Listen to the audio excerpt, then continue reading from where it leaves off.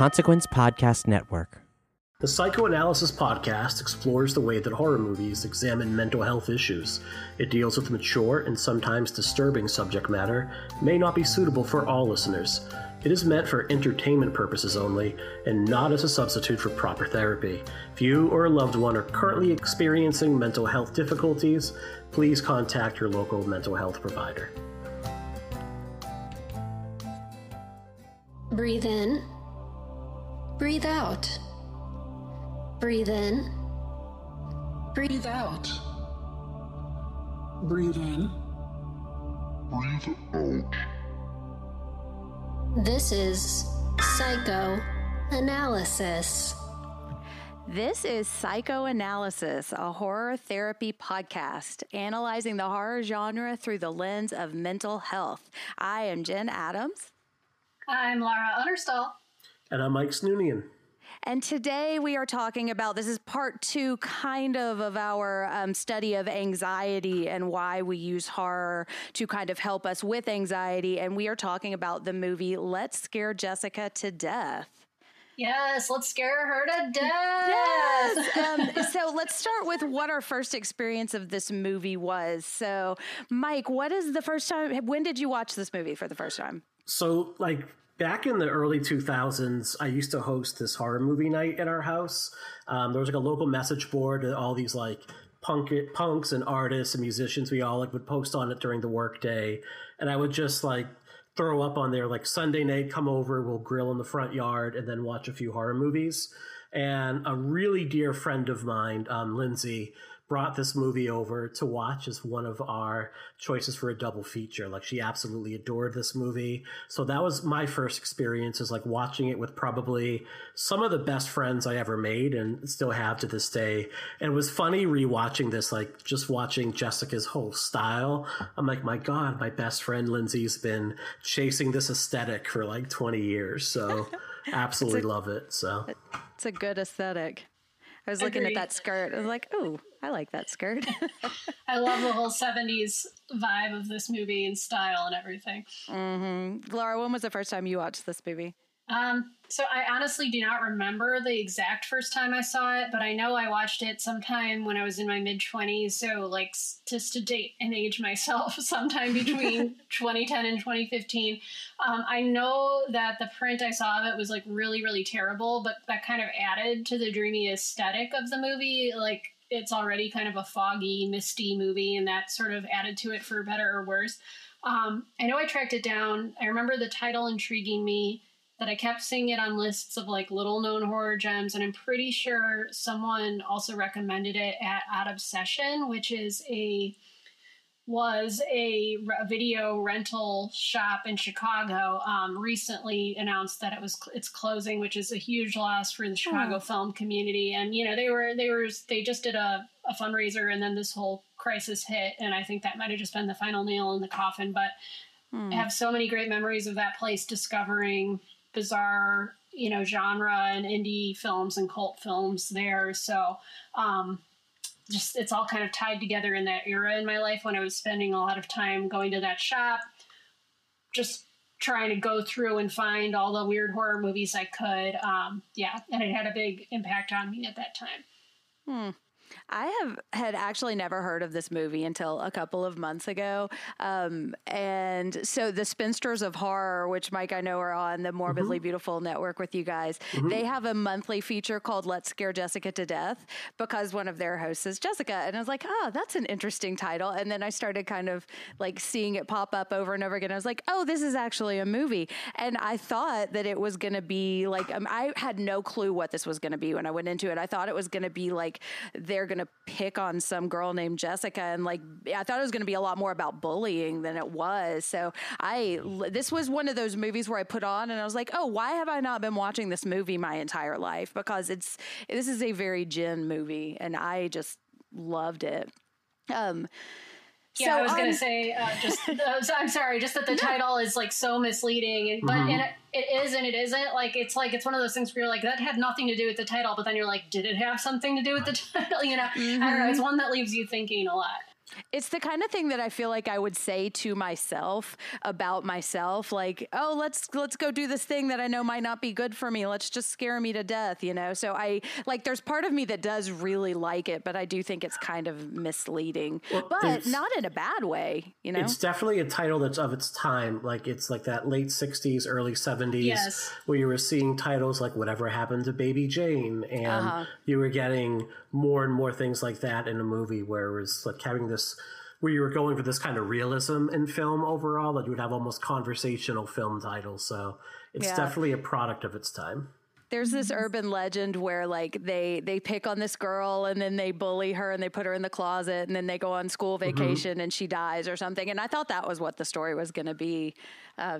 But so speaking of what the story actually is, we are going to give a synopsis of this movie. And just to warn you, because this is technically our first movie episode, we're going to spoil this movie. We're going to talk about the entire thing. So if you haven't seen it, you know, maybe push pause and then go watch it and come right back and listen to the rest.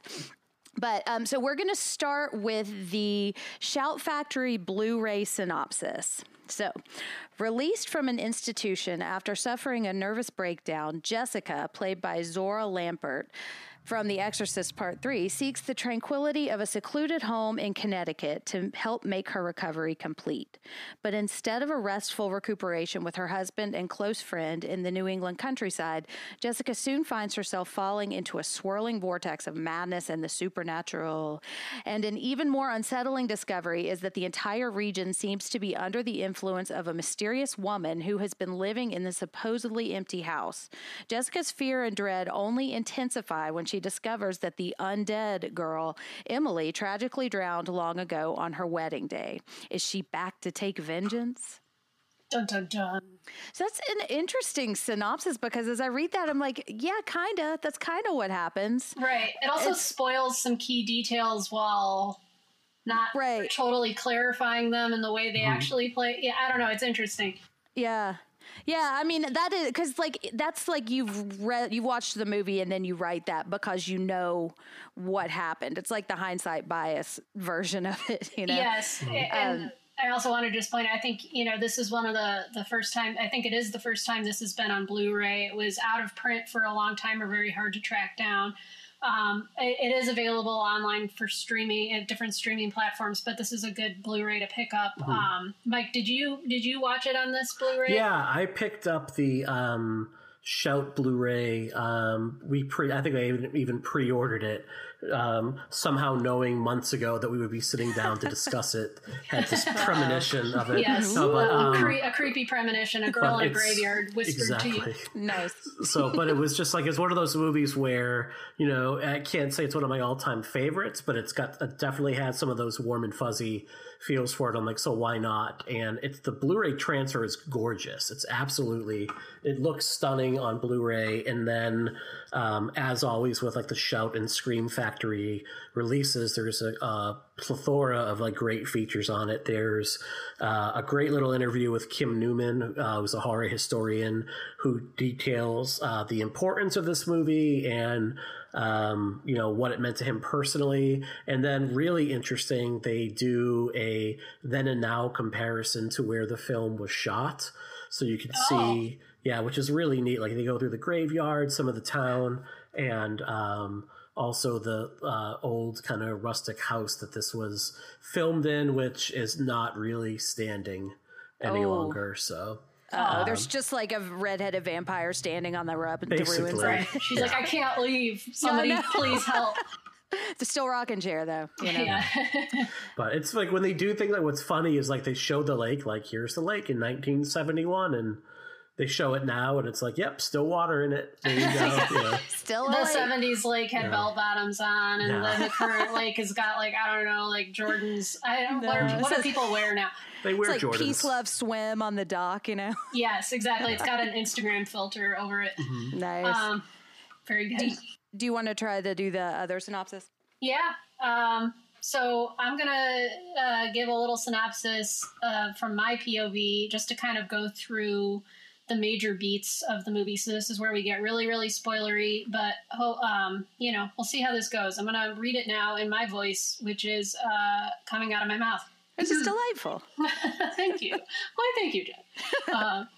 Okay, so the story here in Let's Scare Jessica to Death focuses on a, in my opinion, gorgeous and creative woman named Jessica, played by Zora Lampert. I second that. Yes, she's just a hottie. Her schlubby hubby, Duncan, played by Barton Heyman. I say that out of resentment for him over the course of this film. I thought he was hunky. Okay, well, you think he's hunky? I think I disagree. No, Woody's the hunky one.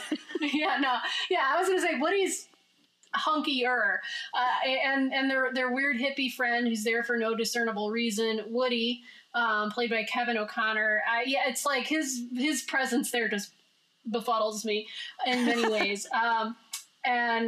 So all this is happening after Jessica has been released from an institution following the death of her father and an undefined nervous breakdown of some sort. So from this point, they've decided to escape the urban blight of NYC and buy a totally not creepy, definitely not haunted home in the New England countryside, because, like, that's what you do when you're dealing with mental issues. You just are like, let's go to the creepy, fucking isolated mansion. Yeah. Great idea. So they travel there in a totally non-symbolic hearse with love painted on the side. The word love is painted on the side. And they eventually reach the farmhouse after encountering an assortment of ominous local yokels. There they find a redheaded hippie chick named Emily, played by Mary Claire Costello, squatting in the farmhouse. Generous Jess offers to let her stay the night, and this kind of kicks off the action of the film. What commences is an atmospheric and meandering storyline with lots of mid-autumn swims, something I just really locked in on. I'm like, they're going swimming, there's red foliage, it's got to be cold. Increasingly creepy townsfolk encounters and sort of a psychosexual drama between the four virile young cast members. And though through Jessica's internal monologue, I'm reading my own shit and I'm fucking it up. I am so professional. Through Jessica's internal monologue, we learn of her marital anxieties, that she sees a mysterious blonde girl wandering around and thinks she might be having another meltdown, and really that she fears being perceived as crazy. It's kind of a recurring theme that I noted. Emily turns out to be a vampire of sorts named Abigail Bishop, who's the daughter of the original owners of the 19th century house they're inhabiting, the Bishop House. Turns out she drowned on the lake out back on her wedding day and now haunts the house and the town. All the creepy townsfolk are in her thrall and bear the marks of her bites. Sorry, I just wanted to get dramatic there. I kind of also love that all the townsfolk were like 80-year-old men. Yeah, they're all like VFW hall, like drinkers, and it's like they're just the creepiest. I actually really love that touch because it's not what you would like expect from a movie like this. It's a town of Abraham Simpsons, basically. Yes, they're all just like, I guess you're a vampire. I know. When I'm a vampire and making minions, I'm going to pick hot minions. I'm just I don't want these guys in like either shiny vinyl or nylon jackets. Yeah. Just sitting on a porch looking tired. So in the course of the film, Emily / Abigail seduces and kills everyone around Jessica, ... Or does she? Kind of the central theme here is what we're seeing literally happening, or is it a reflection of the demons that haunt Jessica? That's the central question posed by the film, which ends on a hallucinatory and uncertain note with Jessica alone in a canoe, the lone survivor of a real and or figurative vampire attack. Nice. Yeah, so that's kind of what goes down. Yeah, I like it. So the next thing we're going to do is we're going to talk about kind of doing a feelings check-in. When we talk about mental health and just our emotions, it's important, I think, to kind of analyze how we're actually feeling about things. So how did each one of us feel when we were watching this movie? So Mike. So I found that, like, I really love this movie. And like I said before, it wasn't always the case. Like, I liked it. I understood its importance in the genre, but I found myself going, like, this is going to get added to the yearly rotation. I could see popping this in every October at this point. I found myself hyper aware of, like, Duncan's treatment of Jessica and the kind of impact that was having on her mental health. Specifically, the car ride home with the antique dealer, where she calls him out for interrupting him mid-story, and how, like, Duncan kept minimizing Jessica's feelings, and basically how that really destroyed her. Like you could just see the impact in her on how his treatment of her was really having this negative effect on her overall. And I just found like a lot of the themes of the movie overall, it's like you said, they're in a hearse with love painted on it. It's obviously coming at the like tail end of the free love generation. We're mired in Vietnam at the time. And you have these two gentlemen that aren't quite hippies. Like they're a little bit too old, and they're almost like those kind of middle-aged dads that would hang out at the Warped Tour, like not know when to kind of turn things over a little bit. And I found that like really fascinating to kind of watch. And also like odd bits of humor. Like we talked about the old men. There's this one point where they asked like, you know, can you tell us where the antique store is? He's like, well, I certainly wouldn't tell you people. And it's like, really? Like, there's nothing wrong with them on the outward appearance. So it's just oddly funny to me overall. So I kind of like really enjoyed it. I found myself really engaged with it this time around. Very cool. Laura, what about you? Yeah, so I had a strong like sensory memory of this movie. Mostly like I remembered less so the literal sequence of events than the mood that it depicted and the mood, like how I felt watching it, which is like really dreamy and weird and unsettling. And I think that stuff just still definitely rang true. I really enjoyed the atmosphere. I think overall this wins points for atmosphere. Like if you're into like creepy sort of gothy ghost movies, like this is the one, or vampire or whatever, this is the one to go with. I agree completely with what Mike just said about being hyper aware of the treatment, you know, of Jess with her husband, Duncan. Like I think the last time I saw this was at a different point in my life, and I've just had more life experience now, and like been through more relationships and more weird dynamics with people, and I was like, oh, for fuck's sake, with these guys and this, you know. So I mean, just there is definitely a gender tension going on here, and I feel like Jessica's just treated with misogyny, and it really made me squirm while I was watching.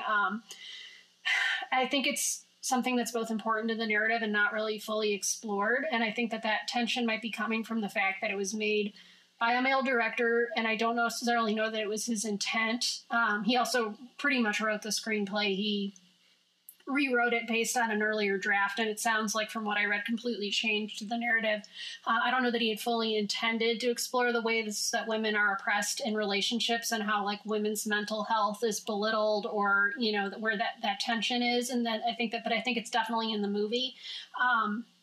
And I will say also, since seeing this the first time, I've had like a huge fantasy about being the writer-director who would get to remake it. And I was like, I couldn't really remember why I like locked in on that idea so hard. Just that I thought there might have been room for improvement and a fresh perspective. I still definitely feel that way. I think this would be a really good movie to be remade. One, because it deserves to be seen more broadly and be revisited, but it also should be reimagined by a woman, not necessarily me. But if anyone wants to pay me to do that, I am available. But it should be Laura. Just saying. So that's so interesting, and I cannot believe I'm about to say what I'm about to say, but I did not pick up on the misogyny. I didn't pick up on the treatment, like how Jessica was treated, which is... and I think partly it's because I didn't know it was going to happen. And so I was kind of along for the ride. But I think like I was watching this in a point in my therapy life where I really identified with Jessica in this movie, and especially the themes of like not trusting your sanity, you know? Yes. I will say I definitely identified with that as well. I think I got distracted by the misogyny line of thought, but like, I think Jessica still is a great character, and I super identify with that. Yeah. Well, and it was funny. Like I was thinking, now that I hear you guys saying this, and I can't wait to like talk more about this, but I think like just this week was in therapy thinking like, or talking about like, when am I ever going to get past some of these things? So it's just kind of been like a week of me like spiraling and kind of beating myself up about like like just this perceived like blame that I think I'm taking on to myself, which is not justified. And I like when I can step outside of myself, I see, no, there's nothing wrong with having these issues, but it's just so funny. Like the way I experienced this, I was like, oh no, she's the one, like she doesn't trust herself. She feels like she's broken. And I think a lot of that is just because that's how I've been feeling recently, you know? No, I think that is a huge theme in the movie. And I mean, the short film that I made called Short Leash is all about a woman living alone with anxiety who can't trust herself. And I wanted to play with that perception of like, when you don't trust your own perception, how that affects you psychologically. Like that's literally the whole point of that movie that I made. And so I was watching this going like, oh shit, I think I accidentally subconsciously like borrowed a lot from this movie when I was making that. Mm-hmm. So it's really funny that you say that, because like, I mean, I really think I internalized that, and especially in the way that it comes through in the atmosphere and the dread, you know, like how there's so much in common with not trusting yourself and with like the dread of a haunted house kind of movie, you know, that like, what's around the corner? Did I really see that? Is that really there or isn't it? I think that is one of the major themes, and probably like, you know, why we chose this movie for anxiety, consciously or unconsciously. I think there's a lot of that happens here.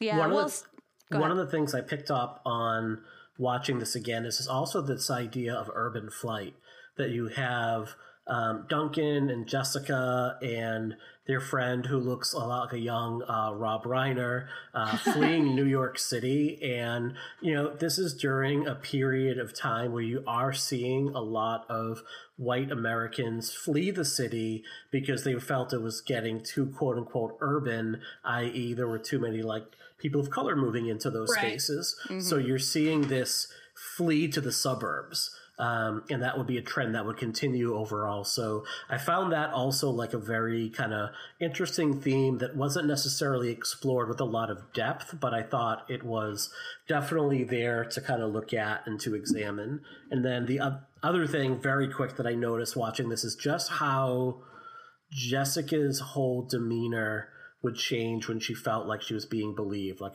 if somebody did see what she did, you could almost see like this sense of relief wash over her. That was something I wrote down. Like she was, so when they first saw it, who turns out to be Emily, she's scared. And then when she realizes somebody else saw it, she's like, yes, somebody, I'm not crazy. Somebody saw it. And I also noticed that Duncan immediately says, don't worry, I saw it too. So there was already this pattern, because that's like, we don't really find out what had happened, why she was in the institution.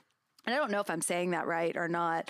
But I don't think they make it super clear in the movie. It's like some kind of like vague reference to her having been in hospital or in an institution. Yeah. What would it be? Residential treatment facility now? Back then it would be an institution. Now it might be an inpatient facility. They still have like short-term like inpatient facilities that folks can go through. And then she might go, I mean, to be quite honest, more often than not, it would be like a short-term stay, and then she would just be released at that point. There might be like a residential program she would attend temporarily, or it could be kind of like a partial, what we call a partial inpatient, where you might go from like 10 in the morning to 3 in the afternoon, 5 days a week, but then you're kind of gone. I did that once. Okay. Yeah. It was great. Yeah. And I mean, the differences between what she might have been experiencing in the late 60s, early 70s versus now. Like I know my grandmother was multiple times institutionalized in the 60s for depressive episodes, and she, for the rest of her life, refused to talk about it. All she said is that she underwent shock therapy and that it was horrible.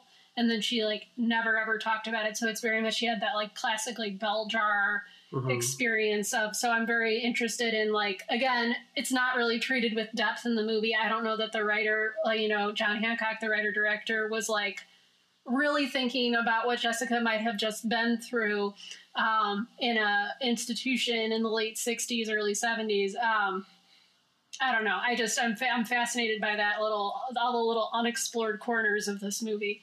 Yeah, because they talk about her wanting to get away from doctors, and that's really all they say. I will say, I did what Mike was saying, the non-residential or partial program. It was probably about 10 years ago, and it was my first experience with therapy. And so I think like I had a really great experience. I did not like, I don't want to say I didn't want to be there because, you know, that's not how that works. But like I got on some medicine, I got to see an actual doctor, and I got like some like basics, like this is what a drama triangle is. This is what these kind of like, it was really good. And then it started me a relationship with a doctor. So it was great. And I say that stuff because like, I don't want people to be afraid to go to therapy now or to do the kind of take care of yourself in the way that you need to, because like therapy and mental health has a long, dark history, but I think we've come a long way, you know? Yeah, no, I mean, I think that like, I will say just in general, I'm such a huge advocate for therapy. And I think that there are so many great therapists out there. Like my therapist for sure saved my life and has had such a huge positive impact on me. I don't think that means that there isn't a dark side to it, especially when we're looking back, like in anything through up and through the like 80s and 90s, we were involved in so much weird shit. But yeah, I've been listening to all this stuff about the Satanic Panic, so I got that fresh on my mind. And so we could have a whole sidebar about that. But yeah, no, totally. I think it's great that you're willing to share your experience, Jen. And like, I mean, yeah, like I think that having and this is a theme that plays out in this movie, this feeling that you can't really share your experiences or that you can't really say how you're thinking and feeling leads to so much, you know, so much internalized anxiety and so much spiraling, which we see Jessica go through in this movie, and feeling like, at least not saying that everybody has to go out and like be super vulnerable and tell their stories, but feeling like you can and that you can confide in people and be honest about how you're feeling is so important, and it's something I'm really, really passionate about, which is why I'm on this fucking podcast. Yeah, me too. Because I feel like every time I hear, like, there are times in my life when I've been going through things, and then 10 years later, it's like the thing everybody's talking about. It's like, where was all of this 10 years ago when I really needed to hear it? And yeah, that's the thing. Like, I always feel weird saying this because I don't like want to have some savior complex, but like if just one more person is talking about it, it helps, you know, because it's hard to talk about that stuff, you know? Yeah. I think that's the whole point of like why we're doing the show. Like as a therapist, you know, which is my role in professional life, like I can't advocate for therapy enough. I mean, number one, it pays my bills, so please go to therapy. But it is something that I think there is a lot of stigma around it still. There are these ideas around it that it is like you lying on a couch while like a dude in a tweed jacket with a bad goatee and a pipe like asks you about why your mother was so horrible, and then doesn't respond with anything but like yes, and then scratches on a notepad with his pen. There's that idea. Or Larry, you mentioned like the Satanic Panic era, and this idea that like, oh, we're going to bring up all these memories that may or may not like really, you know, exist. We might implant something. So that's not what therapy is all about. So no, yeah, I love my therapist. Now I have gone to a therapist that I do not think was good, and we stopped going to see her. But yeah, it's not easy, but I always want to say this. It's not as hard as I thought it was going to be. So if you feel like you want to do it, don't be afraid. And what you just said is critical. Like more than any sort of treatment, like we'll talk about different treatments people use and whatnot. But the most important thing is like, do you actually get along with one another? And if you don't, like speak up, like I tell anyone I see, give me like 3 sessions, because you'll know by then whether or not that we're a good fit. And if we're not a good fit, like no skin off my back. Like I will totally find you someone else, because it's not about me. It's about you getting what you need out of it. And it's so awesome that you do that, because I've had so many conversations with friends and acquaintances that were like, well, I tried therapy and I didn't like the person and I just gave up. And it's easy to get exhausted. And I'm like, I always say therapy's like dating. Like you have to find somebody you vibe with. And, you know, it's really all about that chemistry, because you need to like look at someone's face and be like, yeah, I can open up to this fucker. Like, you know, if you're just not feeling it, you're never going to be truly vulnerable with them. And that's what you need. Because that's the point. Like there are times when I will be sitting with my therapist and I'm like in my head, like, oh, I don't want to say this because she'll be upset or she'll be mad. And then I think, no, this is the point. If I can't say it here, like when am I ever going to say it, you know? And so, yeah, but it's just, you know.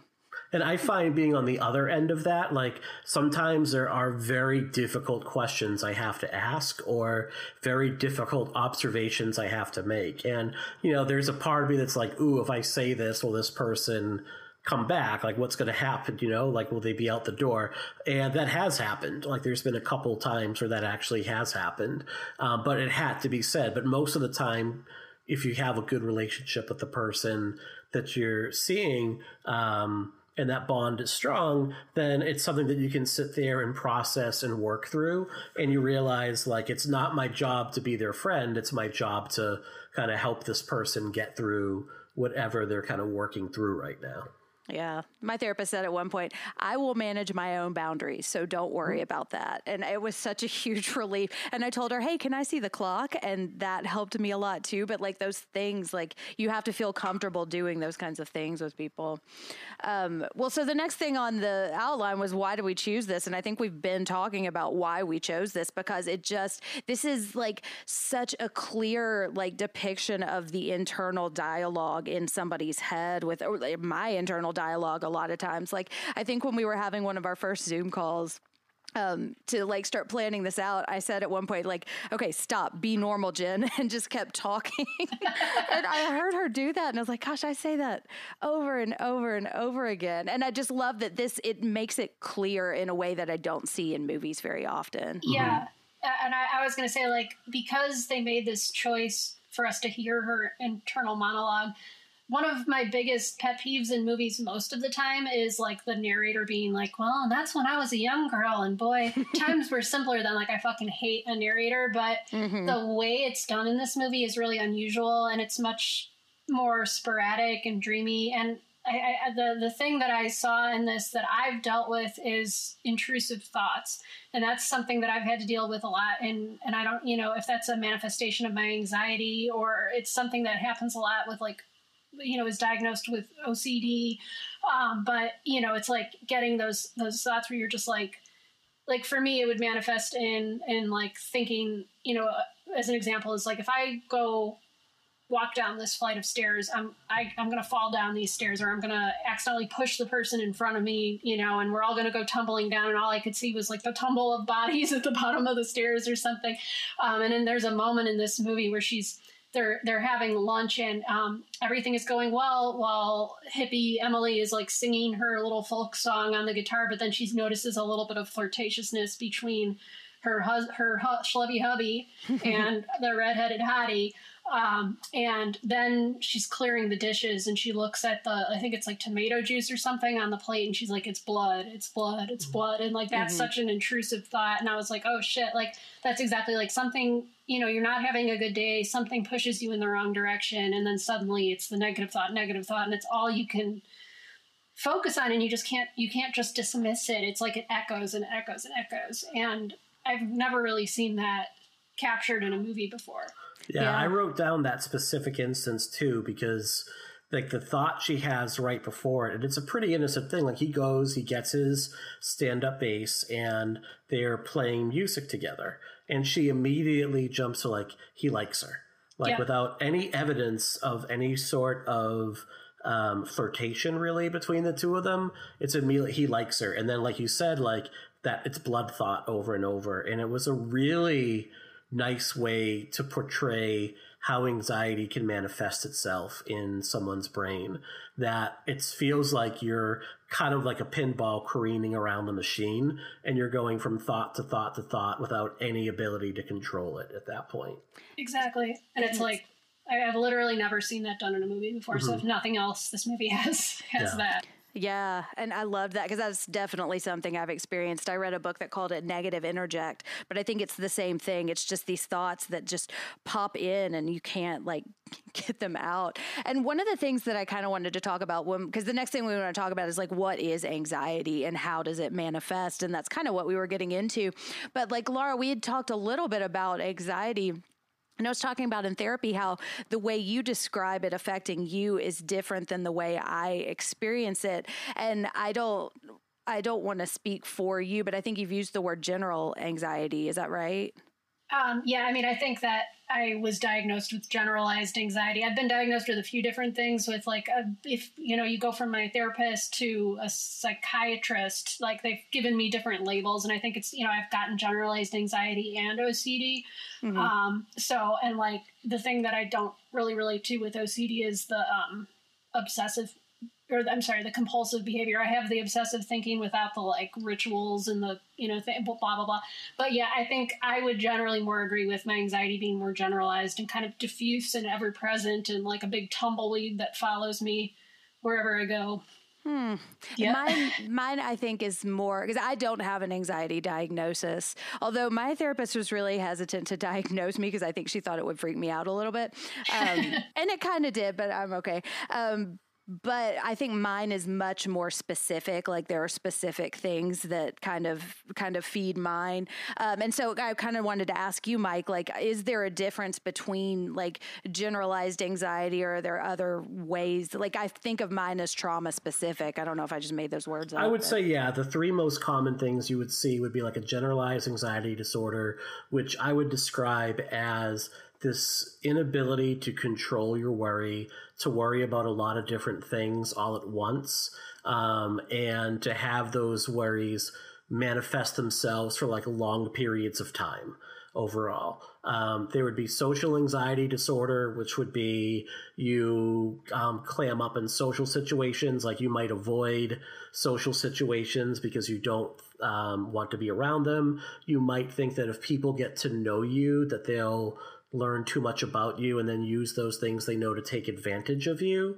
And that you might avoid situations where you might be the center of attention. And then there would be like trauma specific, like anxieties overall. I mean, there's a ton of different anxieties. Like that's just the tip of the iceberg right there. I also thought, Jen, you just said something really interesting and something I would agree with like your therapist on, like by basically in order for us to get paid by insurance companies, we have to give someone a diagnosis. Yeah, that's what she said. Yeah. Right. So I'm sure, you know, without speaking for your counselor, I know that like I try to look at the person and not the diagnosis overall. So yes, you might have all these like warning signs of anxiety or depression, but those things might also be caused by something else, like an unhappy relationship, fear of failure in school. Maybe you're going through something very specific at that time.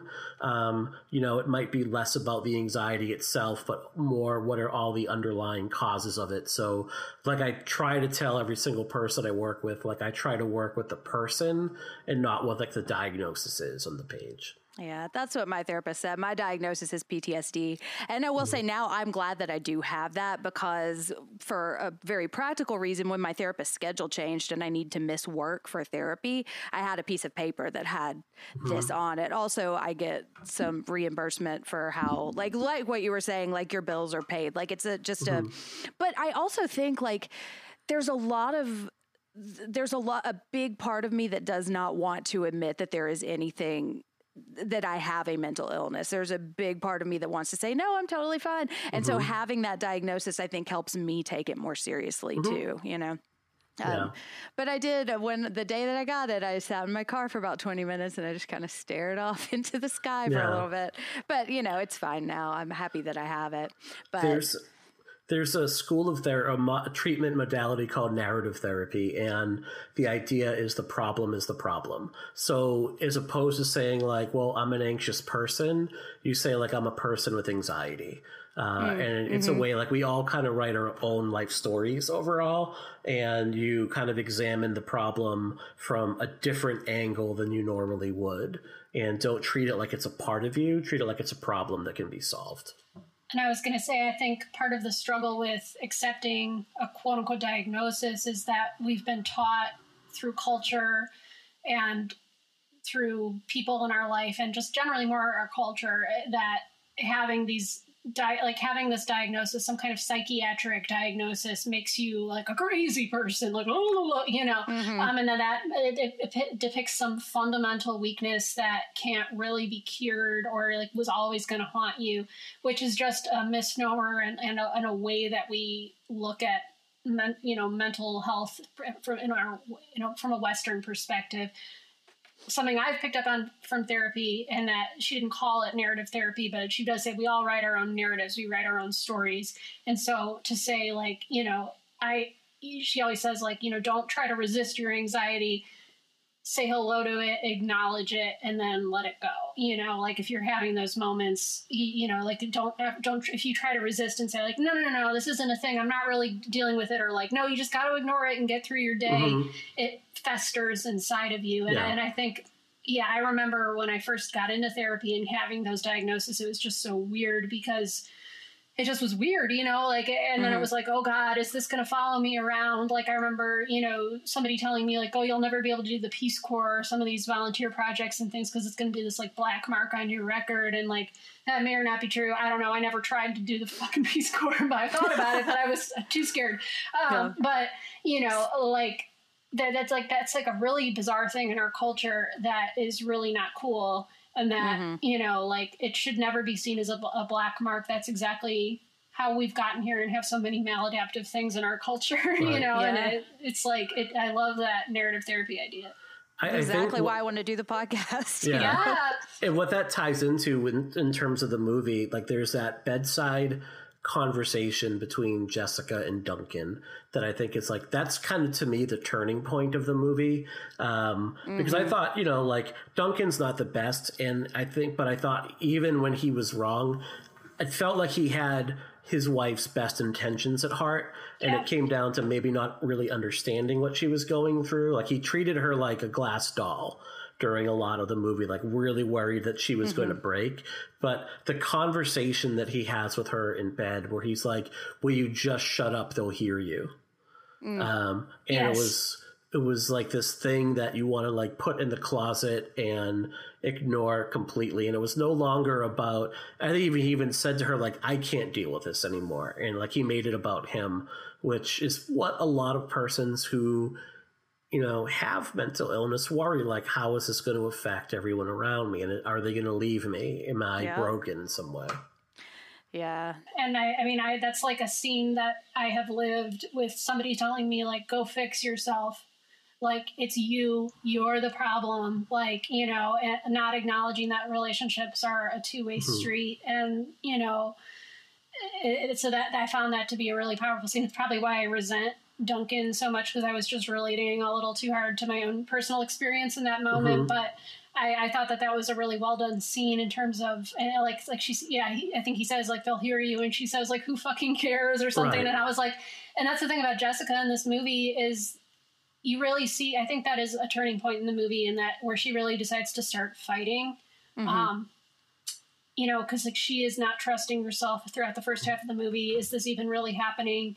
That doesn't really go away, but she really starts to fight it when shit starts getting real. And by real, I mean, oh, there's actually a vampire. Like that's, I think she does, you see her sort of start to make the choice to really fight. And I really like that about the depiction of her character. So much of Lambert's performance too, throughout the first 2/3 of the movie, she's presented really childlike. And the relationship with her and Duncan and I can't think of like the Rob Reiner stunt double Woody, Sheriff Woody. They are almost like the surrogate family where like Woody and Duncan are the parents, and Jessica is like, you see like these little moments where she's almost like giddy, and the way she runs, it's kind of like watching a little girl run, like when they first get to the cemetery so she can do her sketches. So they almost like infantilize her in a lot of ways as well. And not really kind of let her act like she has any of her own agency. I think that really verbalizes what was making me squirm. That squirm when I said like, oh, they were being misogynistic toward her. I think it's more accurate to say they were treating her like a child, and it felt creepy and weird because then the next scene they're like having sex or whatever. And I was like, the whole thing, their whole relationship gave me an icky feeling. And I think that's why I think that really nails it.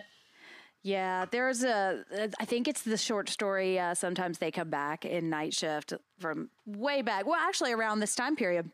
And he's talking about, it's so funny, the like 70s therapy terms they use, like being in analysis or like encounter groups, you know, that always kind of makes me smile.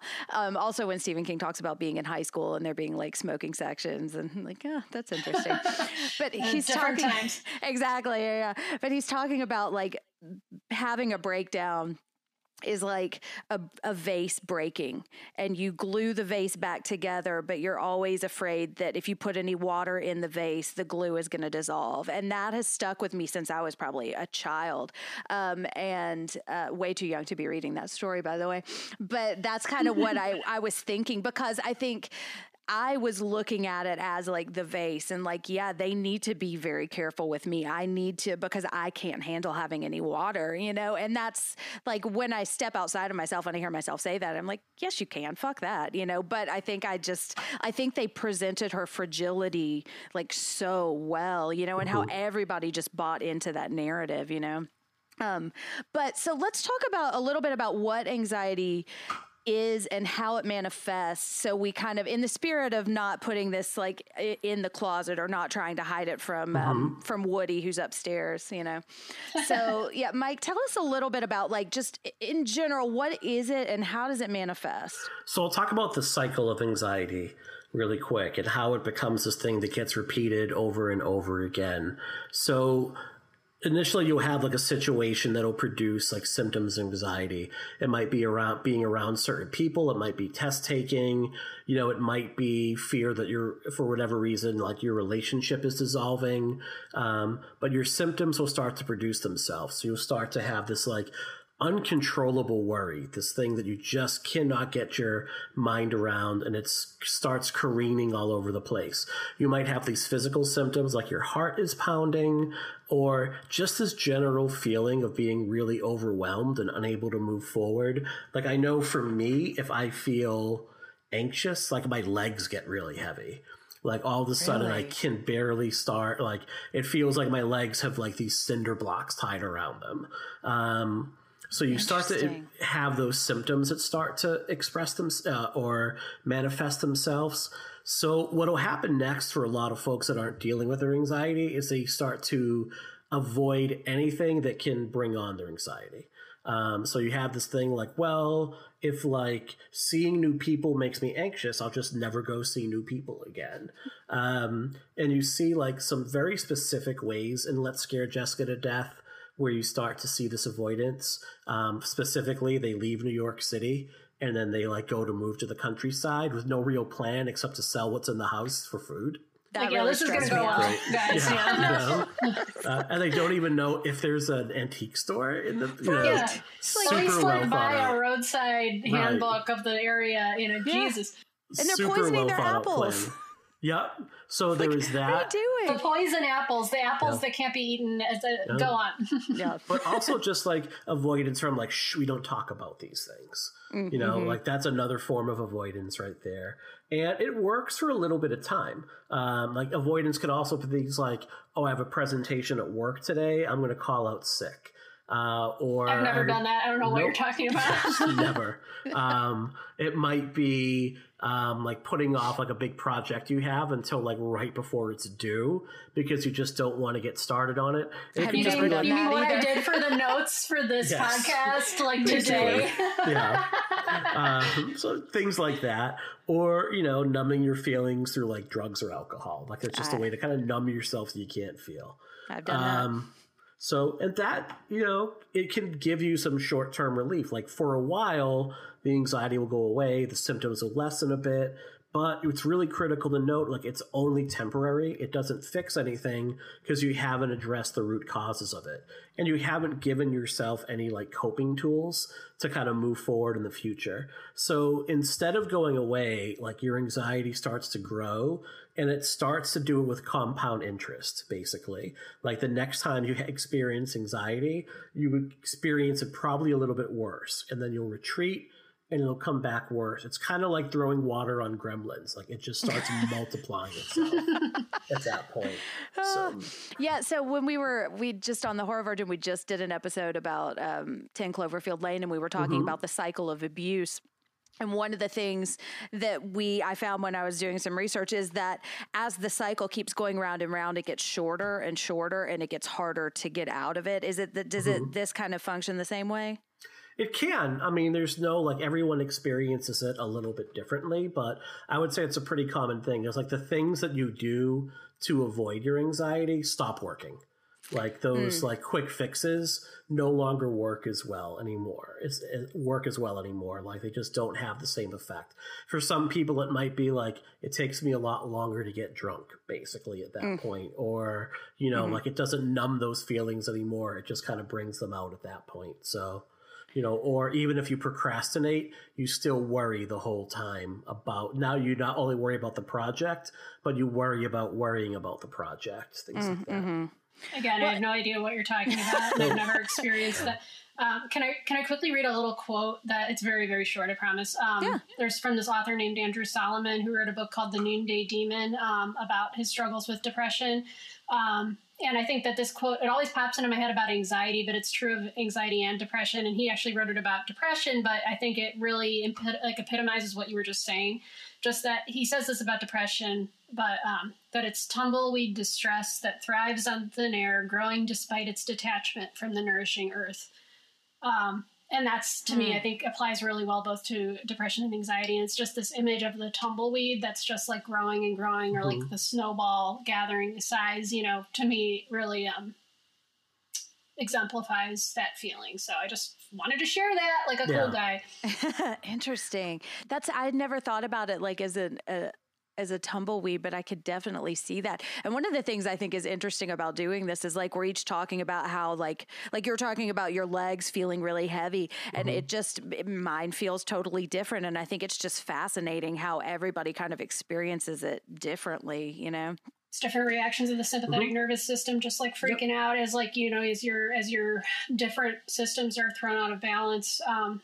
I'm fine. Like I get a weird feeling in my armpits specifically, and it feels like it's going from my armpits down to my sides, and like it's like an ache. But then I get sweaty, and then I get tingly. So who the fuck knows? It's your brain firing off in 8,000 different ways. Yeah, man.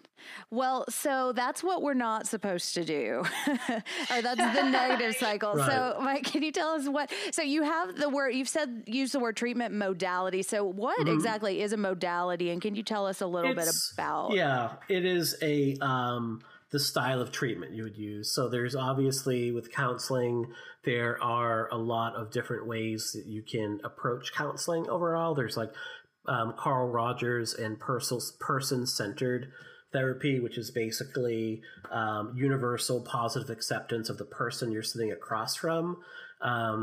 It's awesome because the person you're sitting with, like you're giving them a lot of encouragement, a lot of warmth, and a lot of acceptance.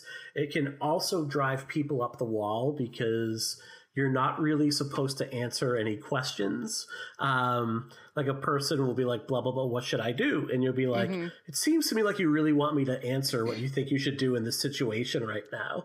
And then after a little while, they just want to strangle you. Basically. Yeah, I was about to say, this would lead to me assaulting my therapist. Yeah. I remember when I was going through grad school and we were covering this, and my wife was messaging me, and I tried this out, and she was like, cut this grad school shit out. Like just basically,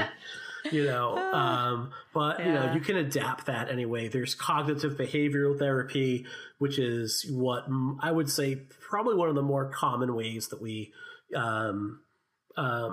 things we use in treatment now. There are, so it's basically what like I mentioned, narrative therapy, mindfulness. It's basically what you're using as a therapist to work with a person.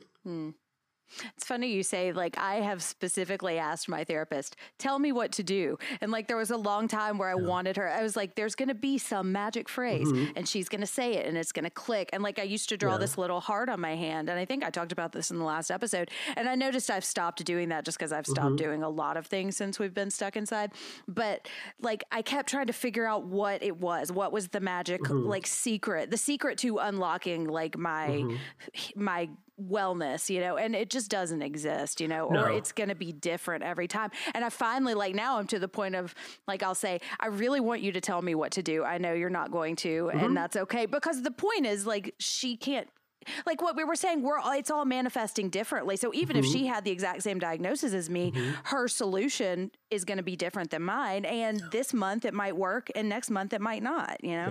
Yeah. I think in those different modalities also you get different tools and strategies, and one set might work for you and it might work for a while and then stop working. I think like cognitive behavioral therapy, you know, is interesting because it kind of comes with like worksheets. It's very like, here, you're going to write these things down and you're going to do this little spreadsheet that tells you like, this is how I react. And then this is how I'm going to react next time. And this is, you know, and you, for a while I found that kind of thing really helpful. And these days I'm just like, fuck that. I don't want to do that. I just can't bring myself to do it. These things sort of lose their potency over time, at least in my case, maybe other than some people. Like I did that a handful of times and then I just internalized it, and it's really helped me. It's so complex. And sometimes you do need to shake it up or find a different set of tools. Yeah, that's my experience. I would say, especially like I'm a newer counselor overall, and I would say most of us tend to be kind of eclectic. Like we pull from a different grab bag of tricks overall. And like we said, like we try to treat it for like that kind of person. Like cognitive therapy might not be the best solution for this person who comes in with the same sort of issues as the next person you see. So you might use person-centered for that, or you might use mindfulness for that, or you might use like, I've had people come in and have been like, I don't know why I'm here. Like, why was I born? Why am I here? So you start to get into existential therapy, which is not quite my bag, but, you know, you try to roll with it a little bit. And, you know, to your point, Jen, your therapist or anyone could spend 24 hours a day with you, 7 days a week, and they're still never going to know you better than you know yourself. So, you know, like we're definitely not in the advice giving business, you know, we're definitely not like Dear Prudence or Dan Savage, you know, giving out dispensing advice, like do this but we're there to kind of help you go like, I should do this. And then be like, great, go and do it. Yeah. And I like, there's an empowerment in that now that I'm kind of over that, just wanting the solution, because really what that was me not wanting to struggle with it, you know, and like she's talked about, you don't walk into the woods for 5 years and then go out in a weekend. And that's me wanting to like take a helicopter out of the woods and just skip over all of the hard parts. And it's just, you can't do that, you know? And I was listening, like I'm looking at all of this, and I think you're right about maybe it's just my therapist being eclectic. Like, I don't know what modality she's really using with me. Like, I know she's got some tools that we use a lot that work, but it's like she just listens and then we kind of go from there, you know? Yeah, and that's sometimes what it is. Sometimes it's 45 minutes of someone giving you like an information dump. Yeah. And then they're like, I feel a lot better, you know, and then they can go out and face the world. And it's like, and I personally love clients like that. Like they come in ready to go and it's like, you sit down, like, and I'll be like, how was your week? And then it's like, boom. And then they'll ask a question and then answer it. And you could see like them working on things that we've talked about before and how it plays out in front of them. And it's like, it's the easiest 45 minutes. It's awesome. It's really great. Well, do we see Jessica really kind of using any strategies or modalities or anything in the movie? I was thinking through, like, as you were talking about it, it's like, I don't know if I really see the work, you know? And I see her responding to a crisis. Like, I don't know if she's like applying tactics or like coping mechanisms per se, but I do think that, like we were talking about, the turning point of the movie where she gets into the big fight with Duncan, and then the next day he goes to town, and that's sort of where things start to get really wiggity weird.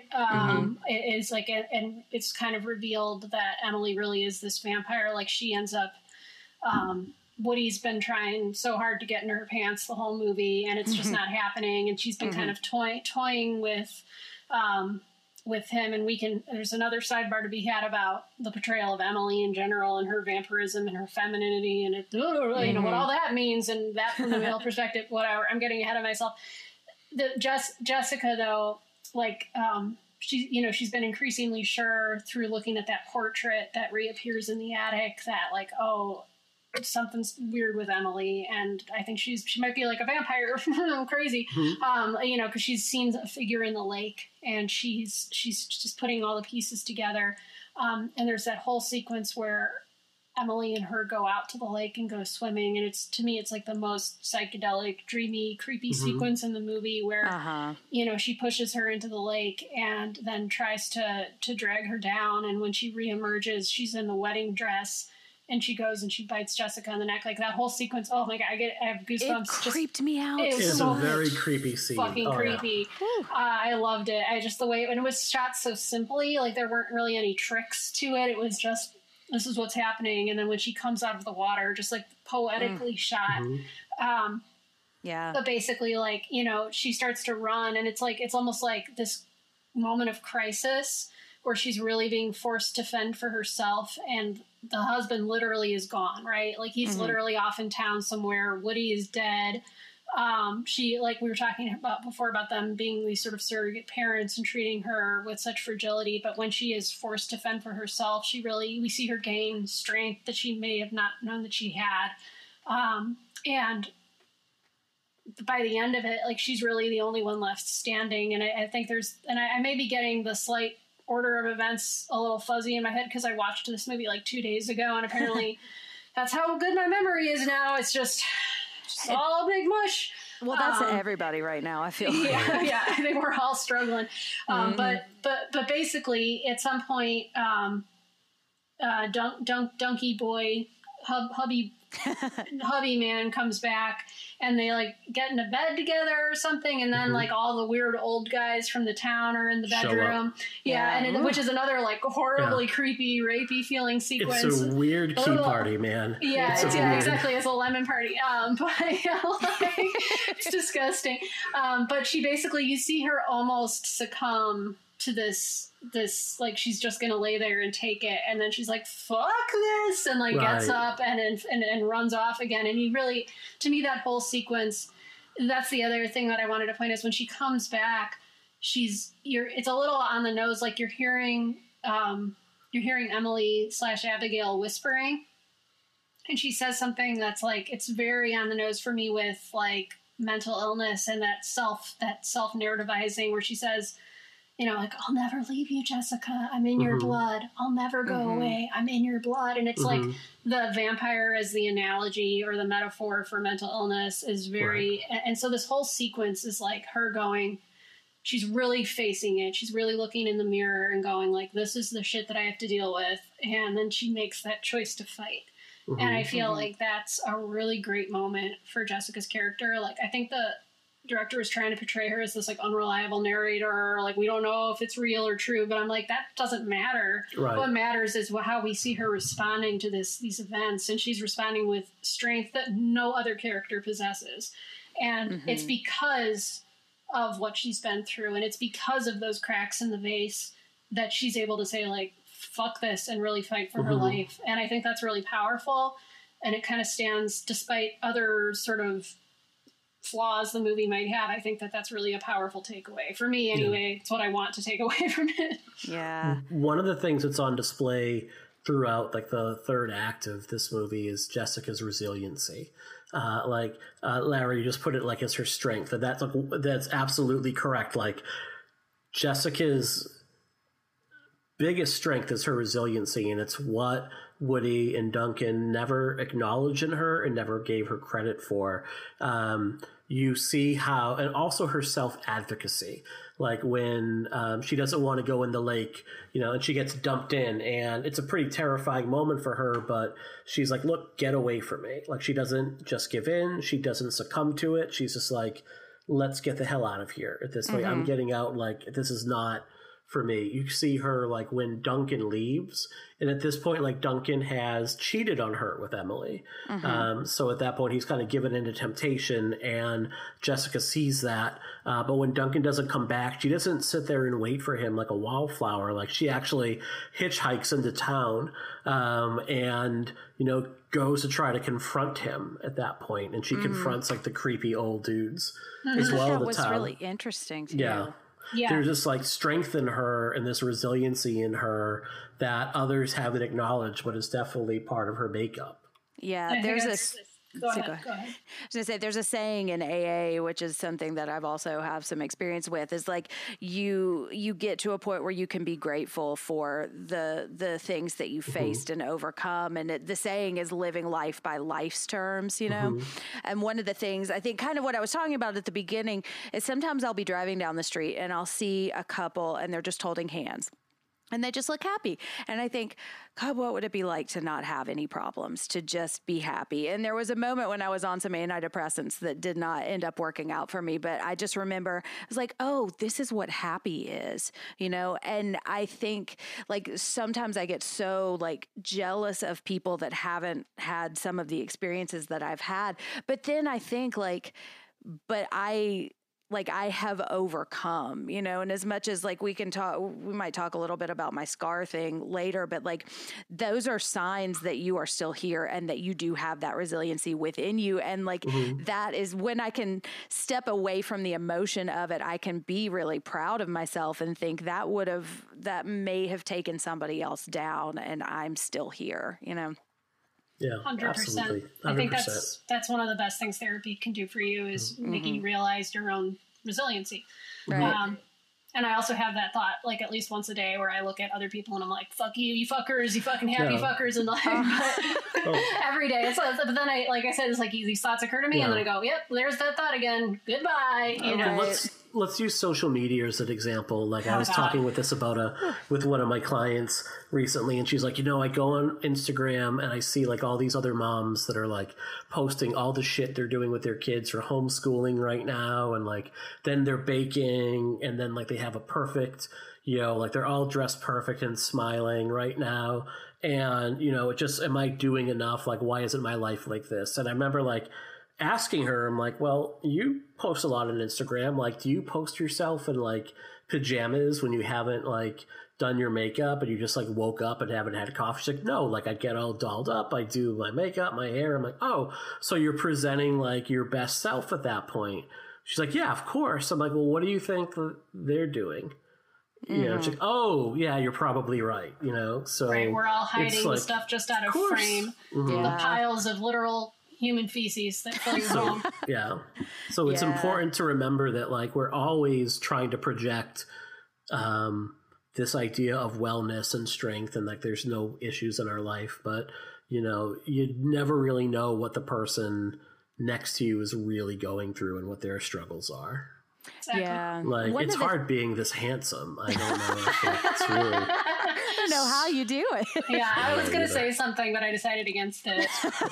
Well, one of the things I think that's interesting that we're talking about this, because in the first half of the movie, before we have that turning point, one of the things that I really connected to with Jessica and noticed is like, there's so much shame coming from her, you know, and like you hear the negative interjects and you hear the intrusive thoughts that's like, no, don't tell them, they'll never believe you, or they'll think you're crazy. And that's something that I really, I think that's a real thing. I've definitely experienced that a lot. And it's just, you know, one of these days I'm going to not feel guilty about that. And I think that might be a specific thing to some of the trauma that I have, but you know, just that fear that everyone is going to find out, you know, that's, I think that's, I don't know where I'm going with that, but I just connected to that fear and shame. I see a lot. You know? Yeah, I think it's a more common experience than it's like the Instagram thing. Like we're all sitting here feeling ashamed while everyone else is doing the exact same thing, but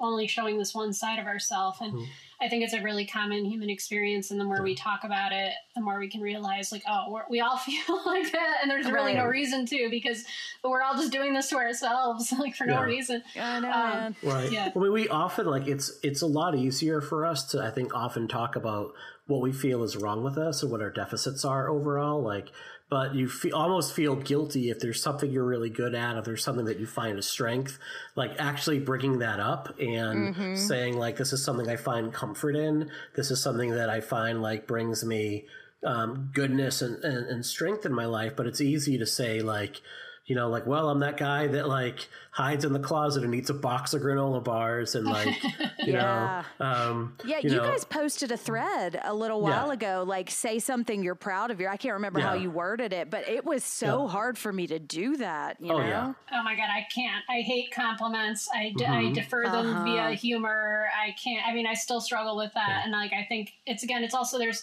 not to make everything a gender thing, but I think women are also very socialized to be like, you know, deferential and self-effacing and yada yada. And I then was it's just going to say that. yeah. So like, I think that it's just beaten into us to be humble to a potentially maladaptive extent. Because what goes through my head when I say that, because I also have a problem when people apologize, but like when somebody gives me a compliment or when I say that I'm good at something, I think, yeah, but they're going to find out that you're not. You know, if you present this, they're going to see it as like a suit of armor that's got a chink. And once they see the suit of armor, they're going to try to find that chink. So I'm just going to hide, you know? Like, I mean, it's hard for me to describe myself as a filmmaker. I've said it a few times in this podcast, but every time I say it, I feel a little sick because I'm like, I haven't made a film in like 2 years, you know, like, but I have made films before. Like, damn it, Lara, like you know, like you've done a lot, like, you know, so it's like, I'm a filmmaker, you know, like that. It's like, I have to like grit it out. And it's like, if I say it enough times, maybe I'll believe it.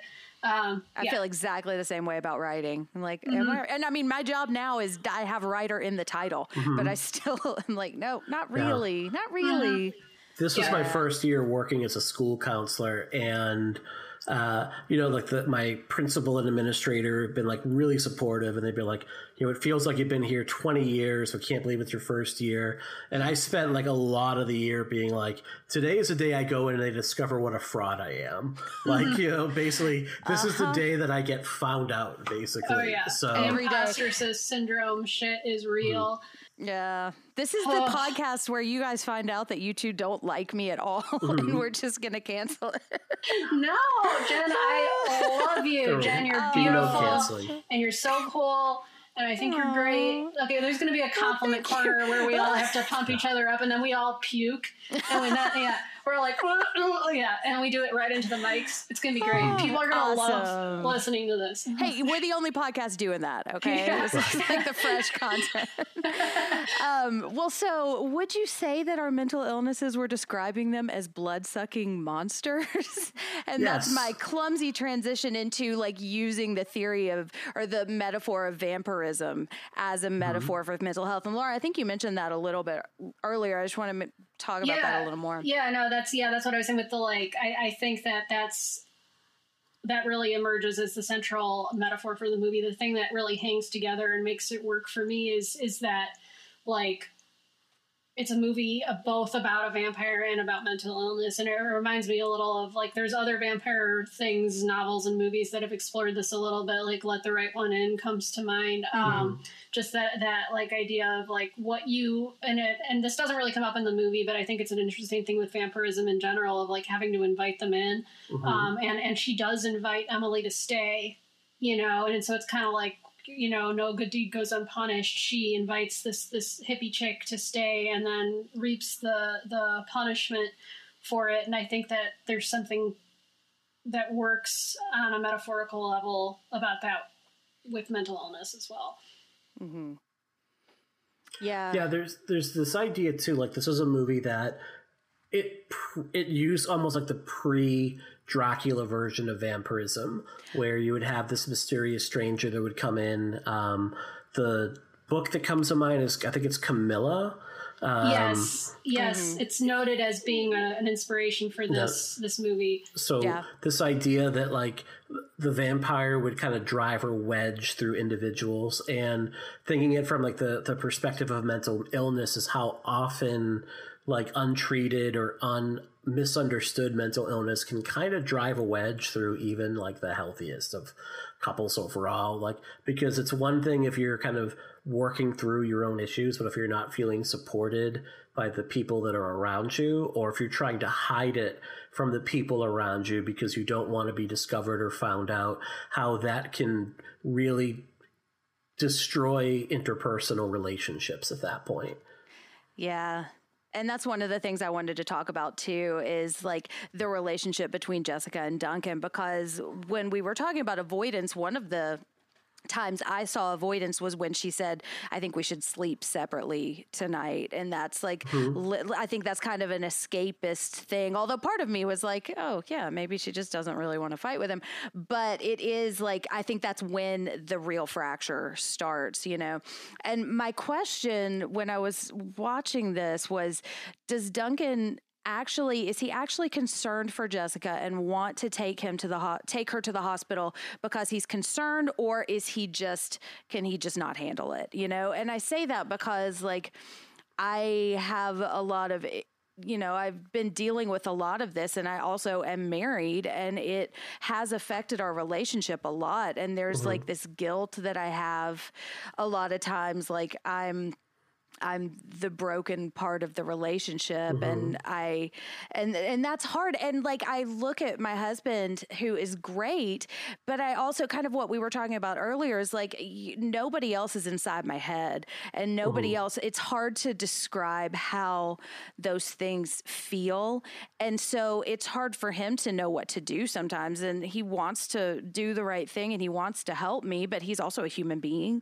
And he also like, that has been a struggle. And I was looking at that relationship, and I was thinking, is he just over it, or does he just not know what to do? And then that like kind of fed into a lot of my guilt, because I was seeing him look at Emily and thinking, does he want Emily because she's easier, because she doesn't have these problems? And a lot of times I'll look at my husband and I'll think, is he going to leave me for somebody who doesn't have problems, you know? And I say that, and I know he won't, and he walked into the room a little earlier. I saw him pop up behind you. I know. Yeah. When we were talking about the mysterious stranger, like that's when he walked in. I know, he was like a silhouetted figure in the background on the Zoom call. And I think that, like, I mean, mental health issues are an incredible strain on relationships, and it's just because like this is life, and like you have to share a life with someone. You're sharing in everything, and I don't think it can ever be understated how challenging it can be. But it's like I said earlier, when someone told me, like, once, you know, you just got to go fix yourself. It's like, that's not how our relationship should work. And that's not a healthy dynamic. It's like we're as a partnership, it takes two to tango.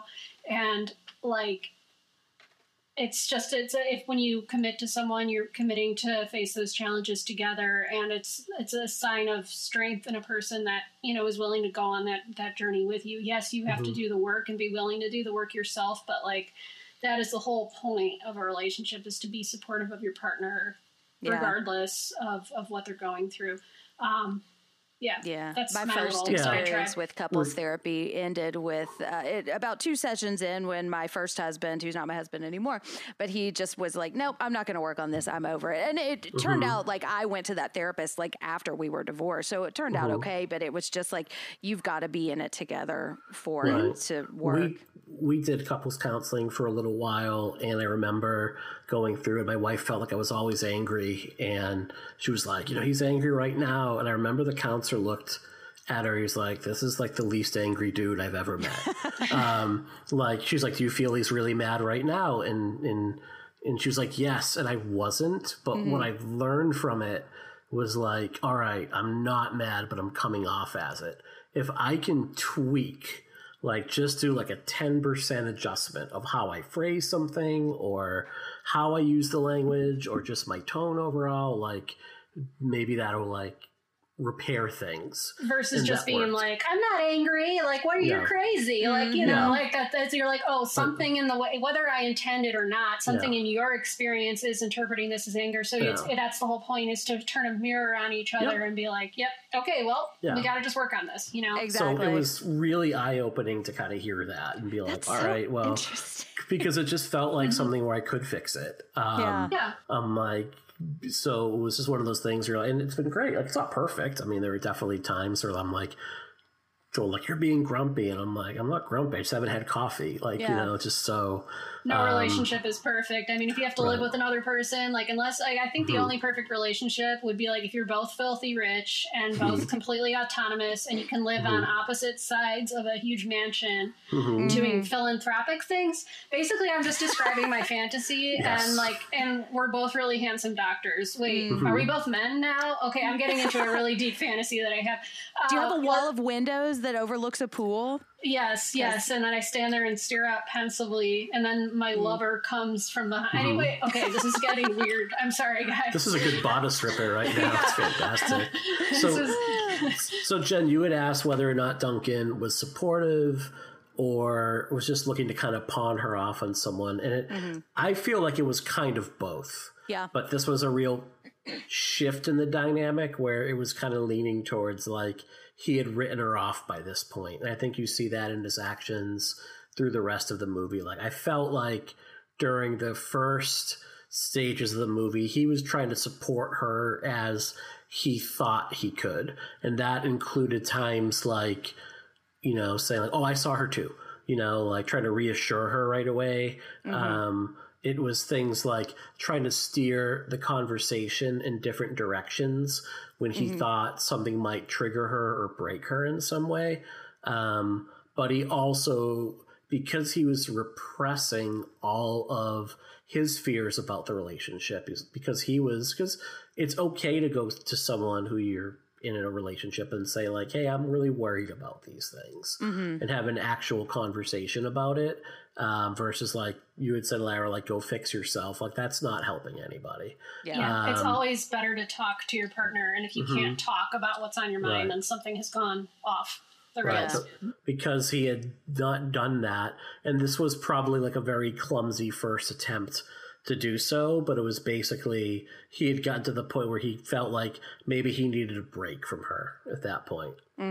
Which maybe they shouldn't have isolated themselves. Maybe they should have stayed where they still had friends and a support system. Yeah, wild thought. They shouldn't have sold all their possessions and gone to live in. Maybe don't buy a creepy murder house and then Well, and that's try to the thing.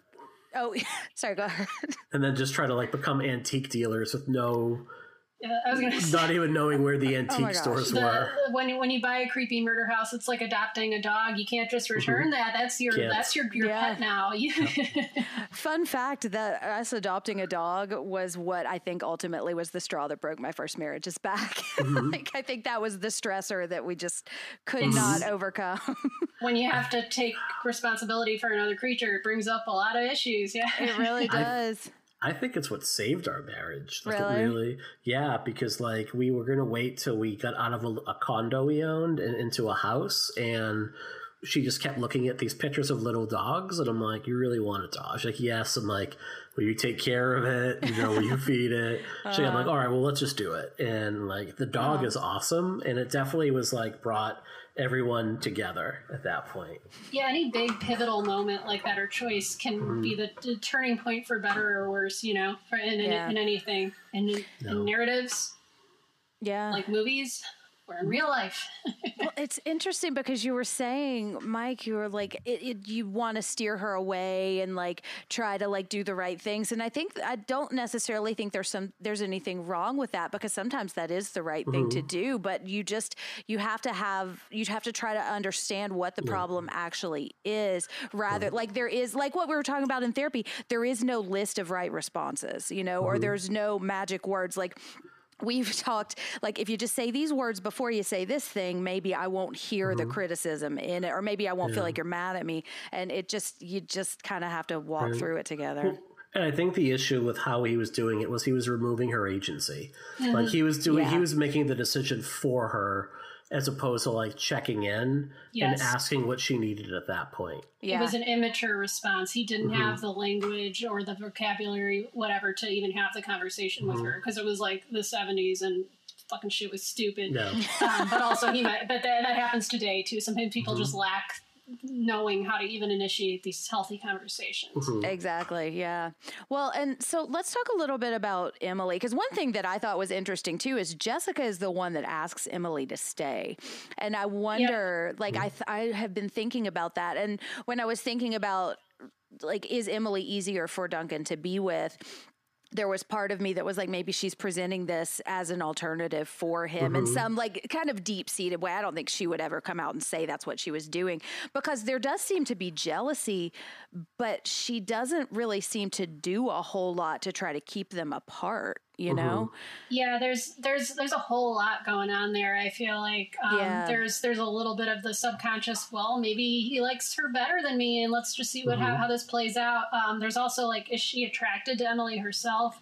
Yeah. There's a flirtation that, because Emily is sort of cast as this seducer, just to literally everyone around her. And she's kind of a strange character in that she's you could argue, well, she's supposed to be a vampire. She's not really human. She's kind of this like stock character. She's the like, hey, what's up? I'm wild and free, I'm just a sexual object in every sense of the word, but but there is definitely like a flirtatiousness between those two characters that exists. And there has been some criticism of this film as being part of the like lesbian panic, lesbian exploitation in the tradition of like Vampiros Lesbos and things of that nature. I read one critical comment on it that was like really harsh on the movie, but it was written, I can't remember when it was written. It was written at least a decade ago, and it was kind of being very dismissive of this whole era of film. I thought, well, there are some valid criticisms here. I think it was also perhaps a little harsh and too dismissive and locking in on that, in my opinion. But I think that character of Emily is in this tradition of one, vampire characters, two, like, free love hippie chicks, and then like the vampire, like, lesbian vampire film kind of thing, so there's a lot going on there. And I kind of, in my own notes, I wrote, why did she invite her to stay? Like, I just was like, big question marks, and I had no conclusion that I came to.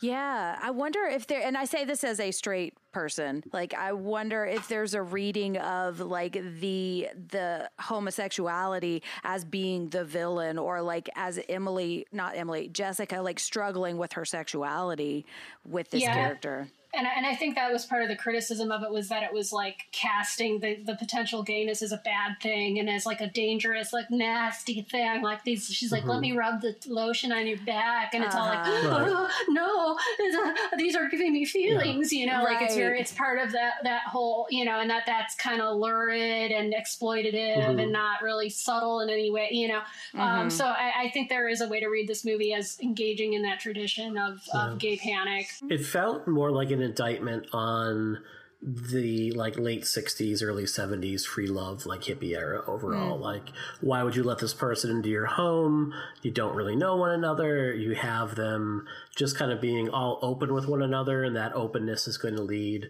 to issues down the road. Because there are moments when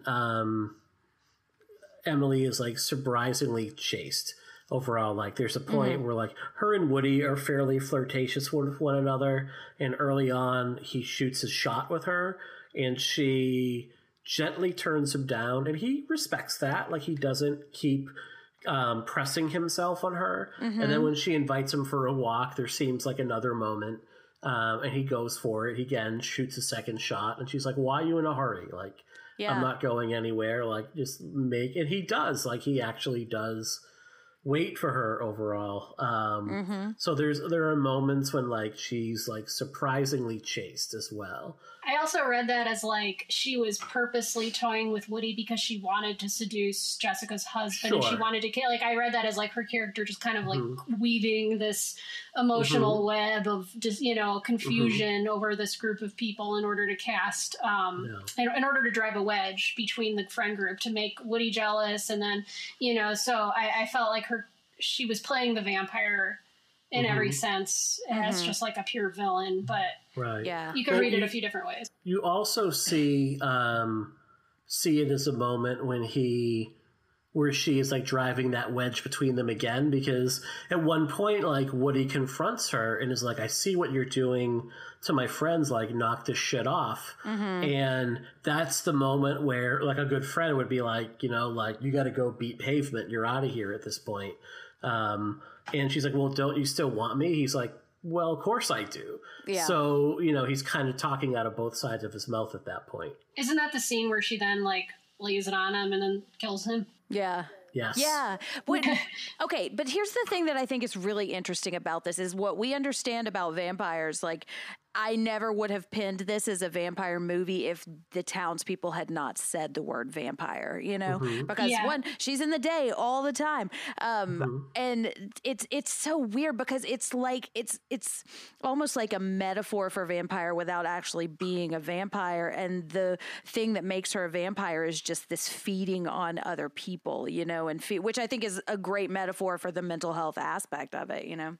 Yeah, it's definitely playing a little looser with the vampire myth as we understand it in Western culture. It's like there's a lot of vampire-like myths and creatures, like especially in Slavic folklore, which I took several classes on in college because I didn't know what I was majoring in. That sounds like, really cool, though. Yeah, we had like a Slavic and Ukrainian folklore class, and then like a Germanic fairy tales class, and I'm like, why am I taking these things? This is why I'm a super senior.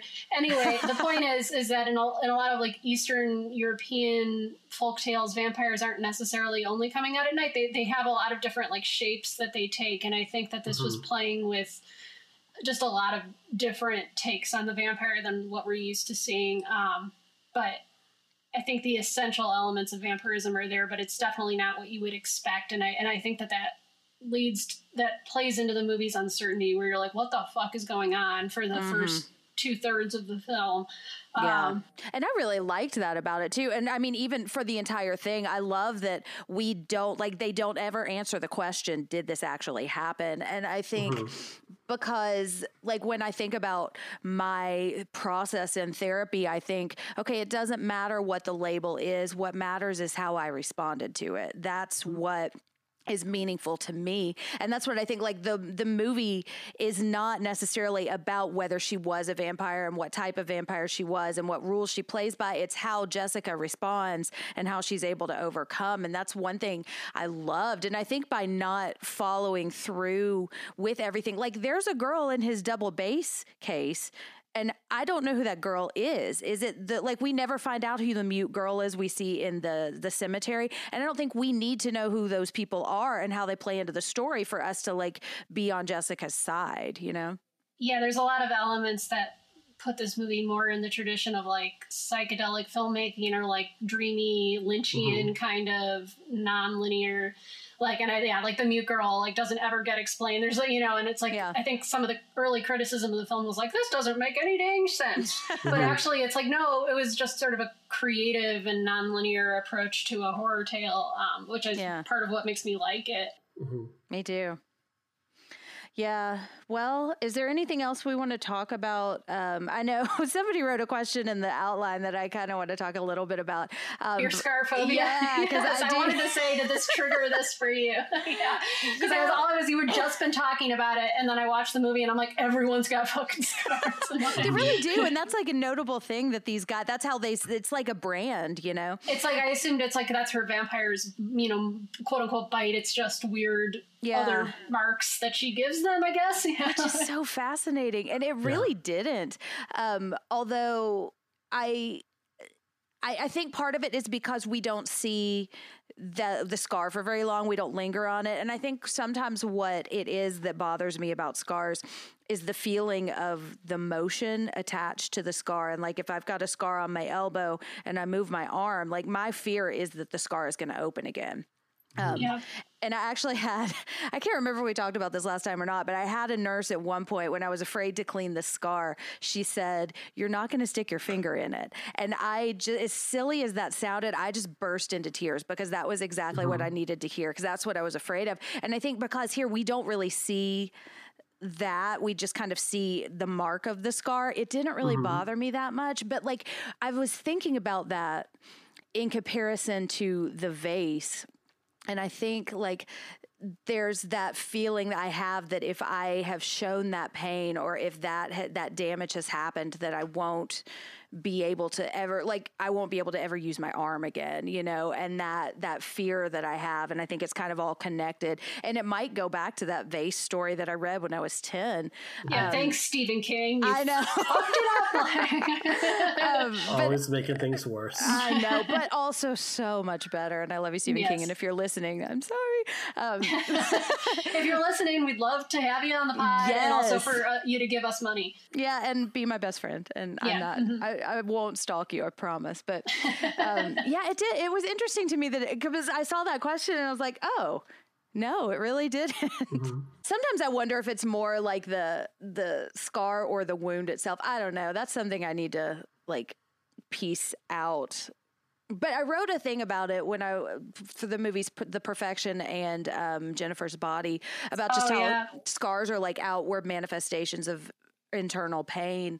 And I think like when we talk about empowerment, like the fact that your body, like I've got a giant scar on my back, and the fact that my back was cut open and has healed itself, and that I am not, and that I had the ability to heal, like it shows what I've been through, you know? And so that's a moment of empowerment, even though it does make me like, I get my little back tingles right now just talking about it. But you know, it's like, it's proof that we're still here and that we can heal, you know? 100%.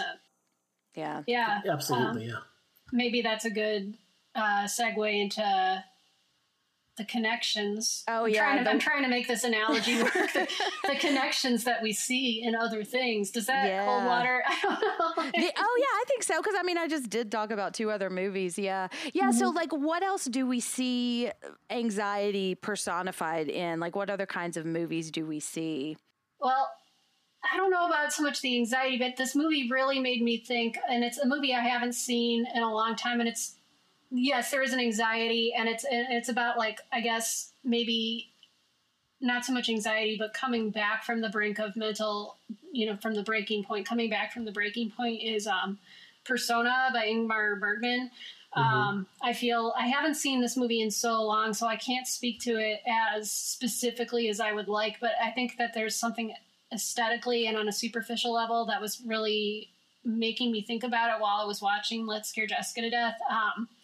Persona was released in 1966. Let's Scare Jessica to Death was in 1971, so I feel like they were really close. John Hancock, who made Let's Scare Jessica to Death, this was one of his, I think it maybe was his first feature or his first full-length feature movie. He was a theater guy, so I feel like he would have definitely been steeping in all the like European art house stuff that was getting kind of popular in intellectual circles. I just don't see how consciously or unconsciously that wasn't an influence on this. There's a lot of superficial details, at least, that the films have in common. Persona is about 2 women who kind of are maybe the same woman, and it's about an actress who's recovering from a mental breakdown, but she suddenly loses her ability to speak, and her nurse who's caring for her at this like remote cabin next to a lake. And they're both films made by men about the like quote unquote feminine psyche. There's a lot of like the dual identity and doubling. Like we have Emily, Abigail, and then the 2/1 character in Persona. And that's about all as far as I can go because it's been too long since I've seen the movie. But I really want to revisit it now. And I haven't, like when I was looking up stuff about Let's Scare Jessica to Death, I did not see any commentary on those 2 films. And I was thinking about it and like Googling images. I'm like, am I going crazy? Did these have that in common or don't they? And I'm like, there's so much like aesthetically that they have in common and thematically. And I'm like, how has this not been discussed? So I think that that's just something I would like to personally go and like give a think about here in quarantine. Mike, do you see any? Or do you have any? Not even close to related to that. Like what struck me was there's a big thread throughout this movie of whether or not Jessica is believed, whether or not they are dismissing her and they're writing her off and getting rid of her agency. And I just started thinking of Polanski and Rosemary's Baby, which throughout that movie you have a character that is saying, these are all the things that are going on with me right now, and the husband in her life is completely dismissive of her for his own reasons, as well as like everybody else around her for really nefarious purposes. So one of like the most insidious things about mental illness is this feeling that you're not believed. Yeah. Yes. And I just felt that was kind of a running thread between the 2 movies overall. Interesting. Both of those movies are steeped in that like late 60s going into the 70s like feeling of paranoia, like that that paranoid filmmaking, like, and that really dark creeping feeling. It's my favorite era of film because I love that vibe, I guess. But there's definitely Persona, Rosemary's Baby, and this movie all have like a strong vibe in common.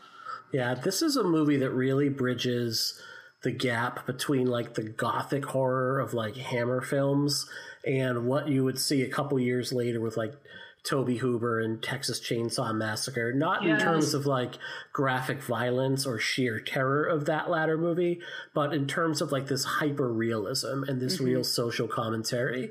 But that is kind of masked in this real kind of like the gothic world of Hammer or totally. So like, and Hancock said, I found some little quote from him saying that when he was writing and making the movie, he was really influenced by The Turning of the Screw, and then the film The Haunting. Turning of the Screw is like a gothic horror novel. I mean, I don't know if it's gothic in the sense of like Carmilla in the 18th century. It was more of, I think it's a 19th century novel, but it's like those haunted house vibes.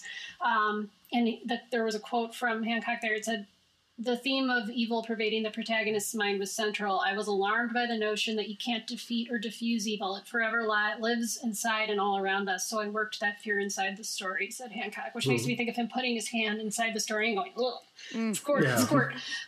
Beside the point. But I'm so sorry for that.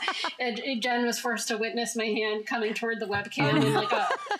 well, I mean, we're talking about a guy named Hancock, so his name is Hancock. It all kind of flows together. We don't make the rules, guys. yes, but I think that's a really great insight, bridging the gothic to the like hyper realist like things. Like it really straddles that line. There's a lot that's suggested in this movie. And I was thinking, like, as I was listening to you, I was like, have we talked enough about how creepy this movie is? It's and how, so like, creepy. Yes. Like you see somebody rocking in a chair and you just see like a leg and it's so creepy in the same way that the Texas Chainsaw Massacre is so extremely violent without showing really any of it, Yeah. It's all like this suggestiveness. And there's a few, like, I guess you could call them jump scares in this movie that really got me. And like moments where I literally felt my heart skip a beat, even though there's not really very much happening. And that's like that atmosphere is so well done. And I mean, that alone makes this movie a rewatcher for me because I just love that. That's the vibe that I absolutely like seek out in a horror movie. It's also like a precursor for Salem's Lot. Where you have like this whole town is taken over by vampires. There's this creepy old mansion that has like ties into evil, and you have in New England, you have New England, and you have like, but you have like these strangers that come into this like idyllic town, and then slowly the whole town is like taken over. So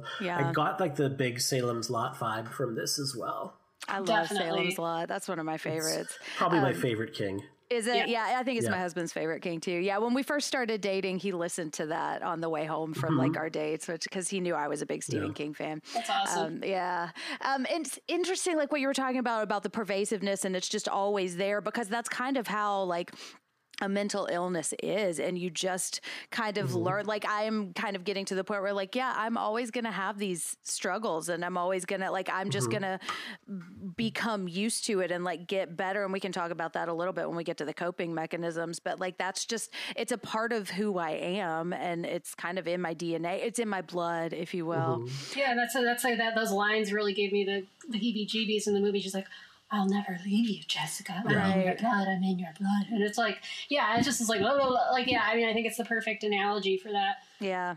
Well, and the two that I wanted to talk about that I really saw a strong connection to, one, like when I think about a movie that shows a lot of anxiety, Paranormal Activity is the one that comes to mind. And I think if we look at the like kind of toxic relationship that Jess and Duncan have here, I think you see a lot of that in Paranormal Activity also, just like a partner that is minimizing your fears and your experiences, and like you have to film something to believe it, and just that feeling that like something is not right.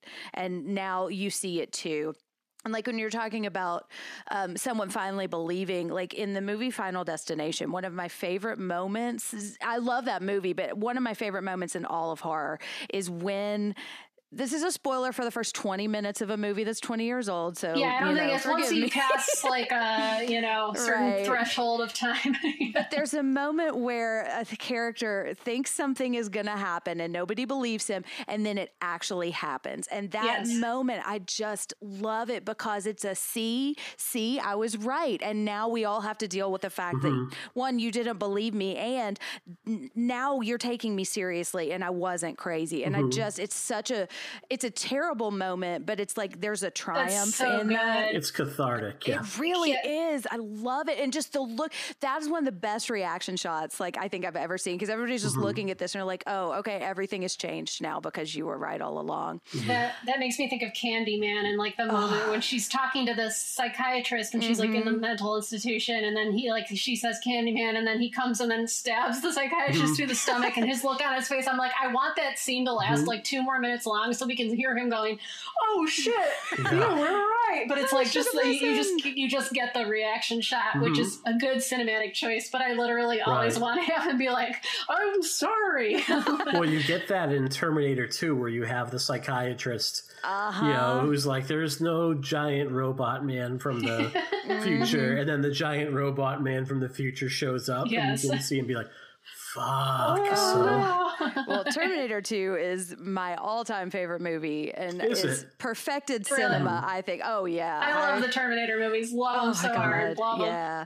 Well, and the one that I thought that I really felt kind of a strong connection to was The Descent, which, have you guys seen that one? Yes, great film. So good. And I won't spoil it, but there's a lot of like a character coming back from trauma, and like, did she really see something, or is she crazy? And trusting. And one of my favorite lines in all of horror too is the part where she says, the worst has already happened and you're still here. And I just think of that, you're still here, all the time when I'm trying to get through things. And so I don't want to spoil, because everybody should watch The Descent if you haven't, but like and we should do an episode on it. We definitely should. Yes. Yeah, there's a lot in that one. But there's 2 different endings, and there's a reading of it. Maybe I'll talk about it in this movie. I'm glad that we didn't follow this story long enough to find out that Jessica was really crazy and she killed everyone herself. Because I think you could read this film and think that.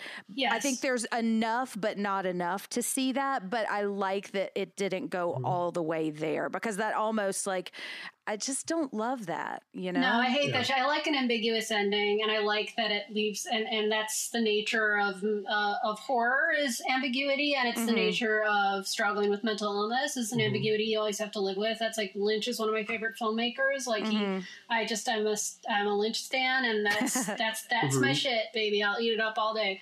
I'm not really one to question the reality of a movie either. You know, I don't know if that's just my like conditioning as a human in my experiences, but like whenever it's like, oh, it was Tyler Durden was spoiler redacted. Yeah, I that always gets me, because I just don't question. I just kind of go along for the ride with the movie, and I like to pick it apart. But I think like I watch a lot of these movies to experience the highs and lows of it, and if I'm constantly trying to guess, like it's just I'm not I don't invested. like a director that's like M. Night Shyamalan or something that's like, and then I'm gonna lay it all out for you in a little bow. Like it just is boring. Gotcha. You know? Here's the puzzle pieces, how they connected. Now, I will say that you're watching the movie for a twist. That's right. You're not watching it for the story. You're like, where is the twist going to happen? Right. Exactly. It undermines what film and cinema should be, which is like revealing something to you about yourself, you know, and not to be too highfalutin about it. But well, let's kind of bring it back to our uplifting moment. Is there anything we haven't said about Jessica that we want to share? Or are we ready to bring it up? I think we're good. Yeah. And can we pause for 1 second and say, and now for our uplifting moment. Oh, and now for our uplifting moment. Ooh. And now for our uplifting moment. I want to edit in a harp. I'm going to edit in a harp sound. Anyway. Yeah, so we want to kind of leave on, I think we talked about this kind of as through an empowering lens, but there are going to be some episodes where we're talking about some hard things, maybe some episodes coming up pretty soon. And so we want to kind of like bring it back up and make sure, my therapist is always really good at like making sure I'm not walking out devastated. Yes, that is important. Yeah, so we want to talk about grounding and coping techniques, and are there anything in particular that we're using right now? And we talked about how this might shift over time. So I think it's interesting to like say, what's working for us right now, or what is a new thing? Like Mike, if you have found something new that is working, would love to hear that kind of stuff. So Yeah, I would say like right now, like where the weather has taken a turn for the better, and it's been nicer to like get outside and enjoy that a little bit. Like I've been doing a lot more yard work and lawn care and not gardening, but like mulching, and like that feeling of like earth between the toes and earth and like the fingers, and like digging up the weeds, and like and also seeing progress as we're doing it. Like number one, like you get that physical sensation of like the dirt on your hands and whatnot, which is really nice.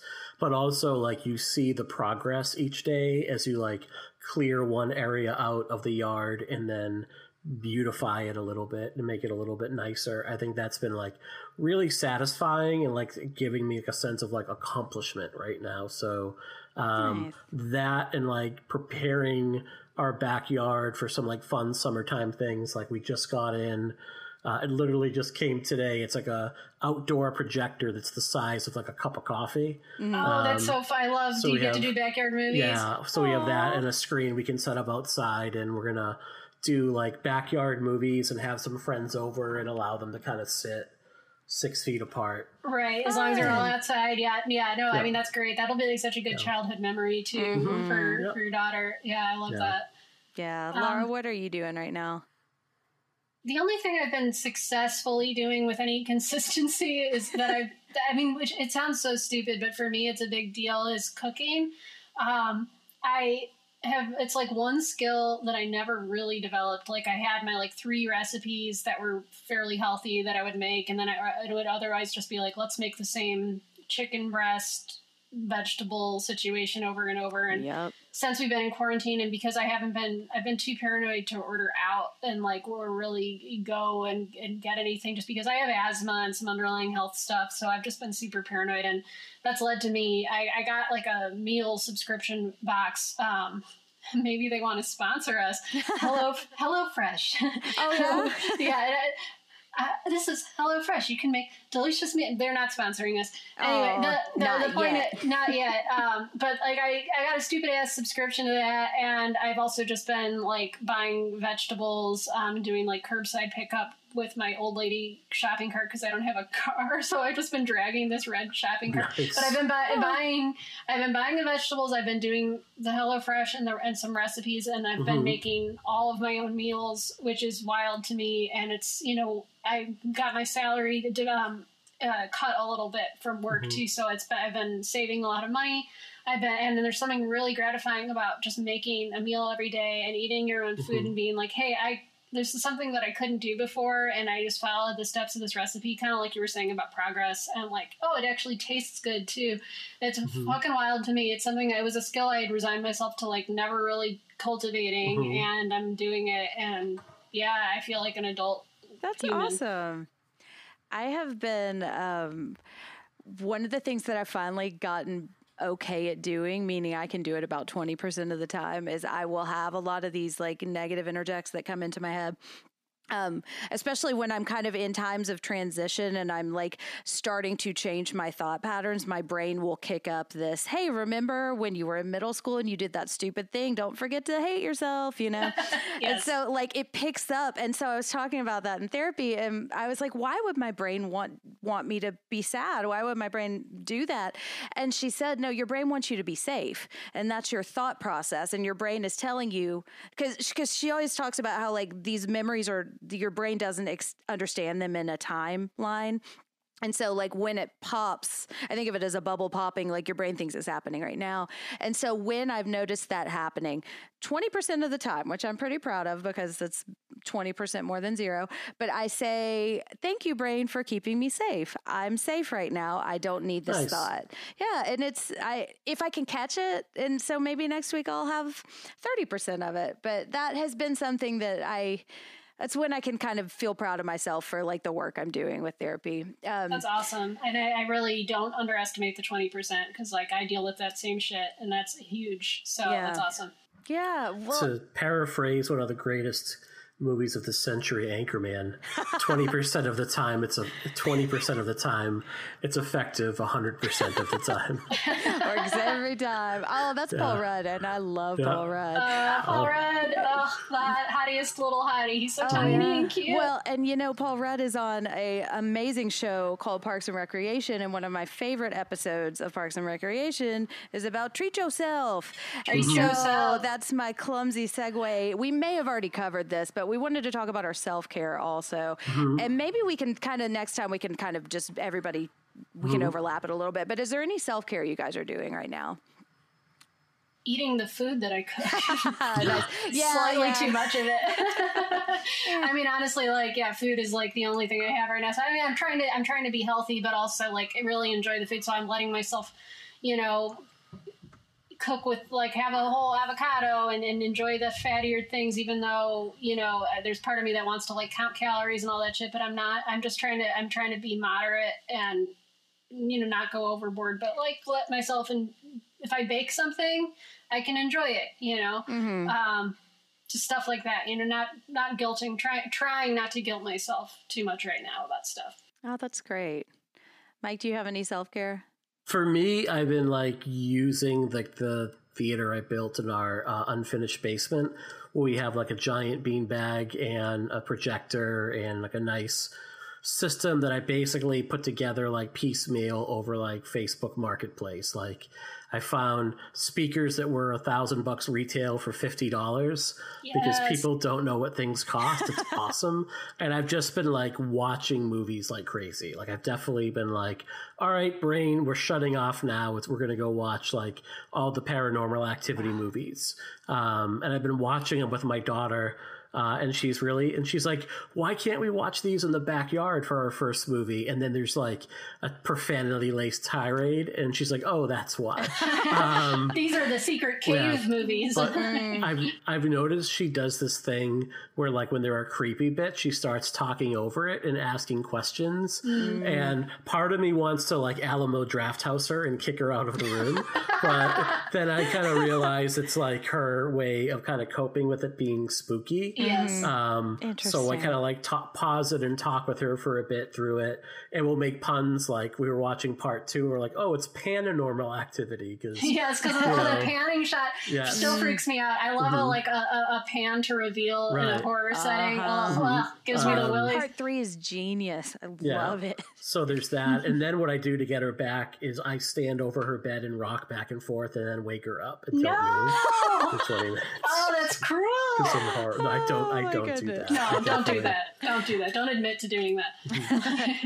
I have been watching, I've had this was a rough week where I had a lot of like spiraling. So horror was not what I wanted to watch this week. So I've been watching the Great British Baking Show, which is it's just so kind and pleasant. And I love like the criticisms are so specific and usually followed by, but it tastes delicious. This part just wasn't successful. And they said it's not sloppy, it's informal. And I was like, yes, that show is such a comfort food. It's it's the music and it's the fantasy in my head of what England is. It's like almost to a Harry Potter extent of like we're all in a tent and there's a duck wandering about.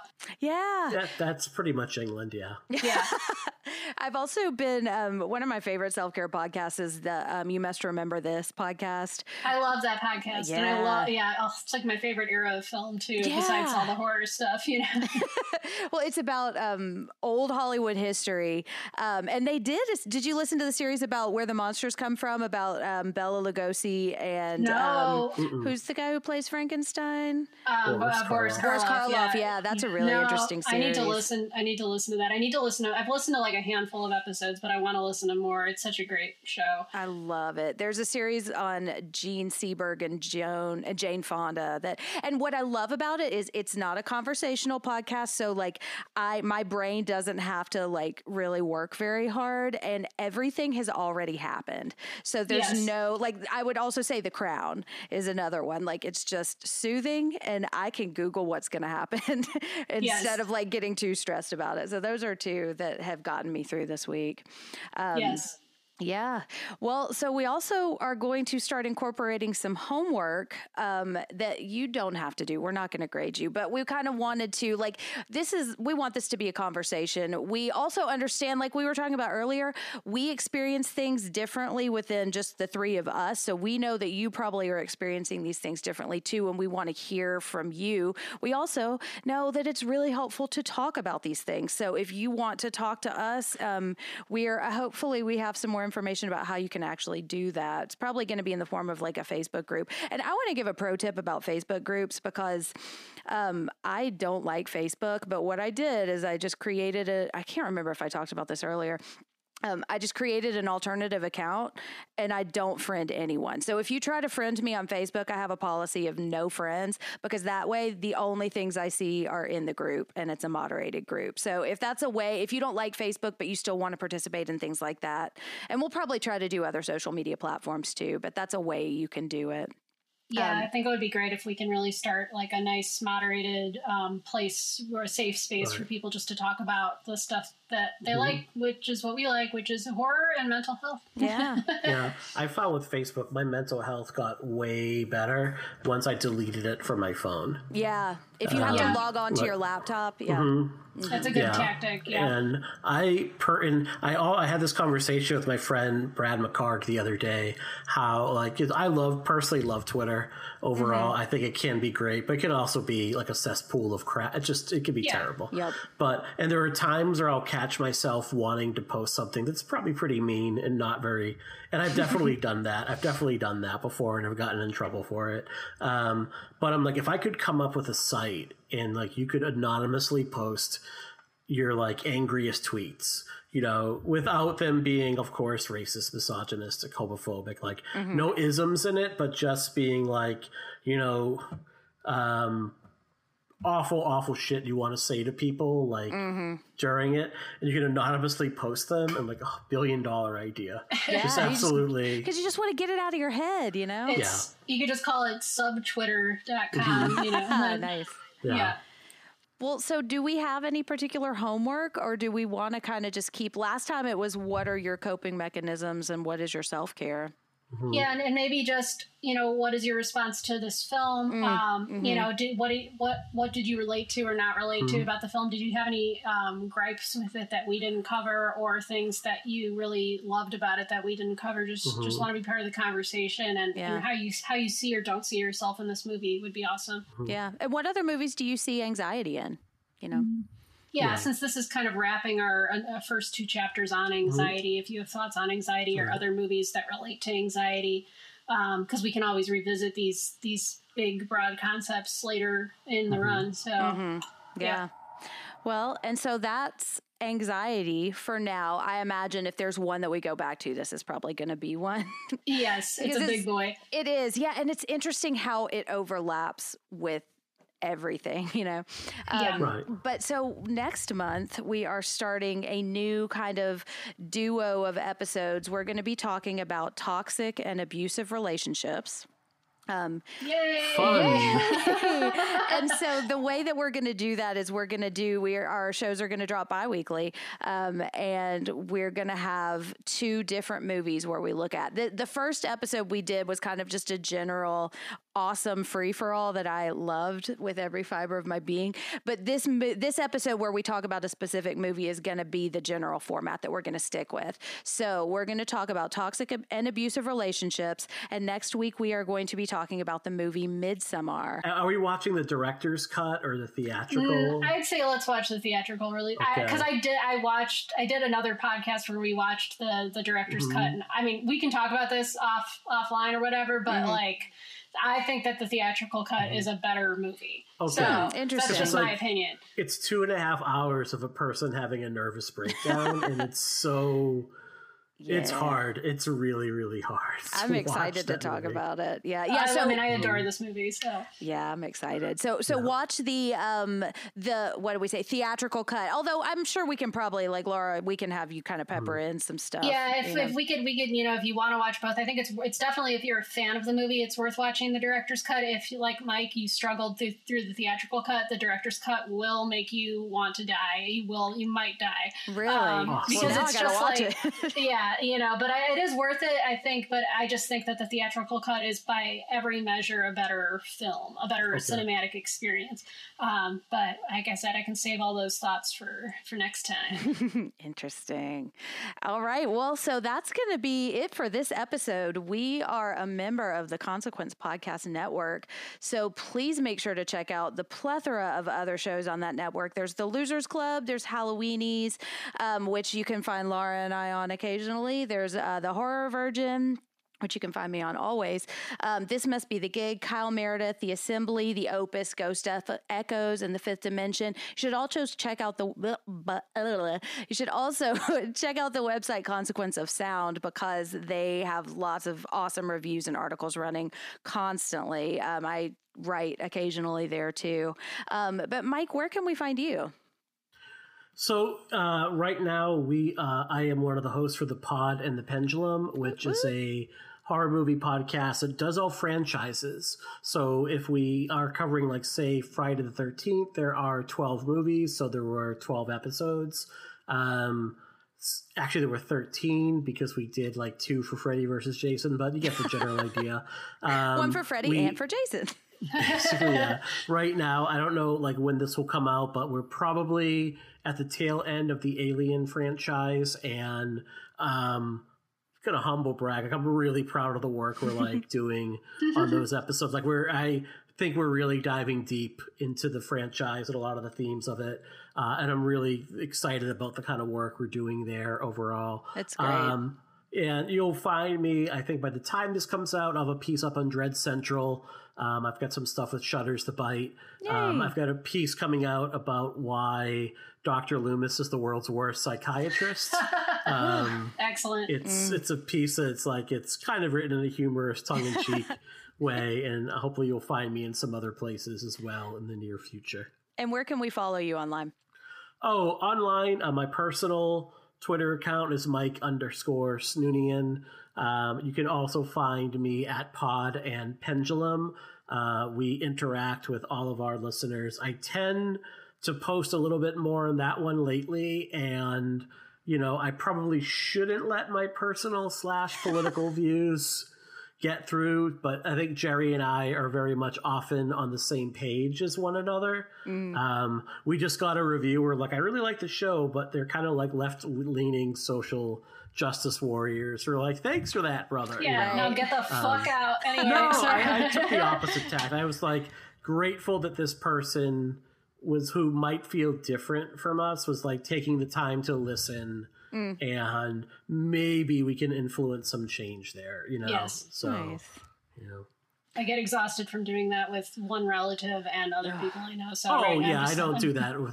I afford our listeners way more latitude than I do my racist uncles. So, why is it always the uncle? I have the racist uncle. That's always the uncle. Yep. Anyway. Well, Laura, where can we find you? Besides battling with your racist uncles. Yeah, on the streets where I am an Antifa super soldier. Let's see. On Twitter, I am at Underalls, UNDERALLS, like the stuff you wear under your knickers. And on Instagram, I am at Sussy.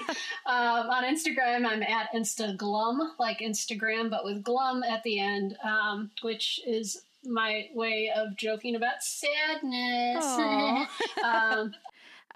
Well, and Laura and I both appear on Halloweenies and the Losers Club, also on Consequence Network occasionally. Yep. And rotating loser. Yeah. Never been more proud to be a loser, man. Yes. You can also find me on the Horror Virgin, which drops on Mondays, and when this drops, I think we're going to be wrapping up Aquatic Horror Month, which has been really fun. I mean, I'm assuming that it's going to be fun. Hey, future Jen, I hope that it's been fun. But you can find me at Jen Ferratu on all of the socials. It's Jen with 2 N's, Ferratu.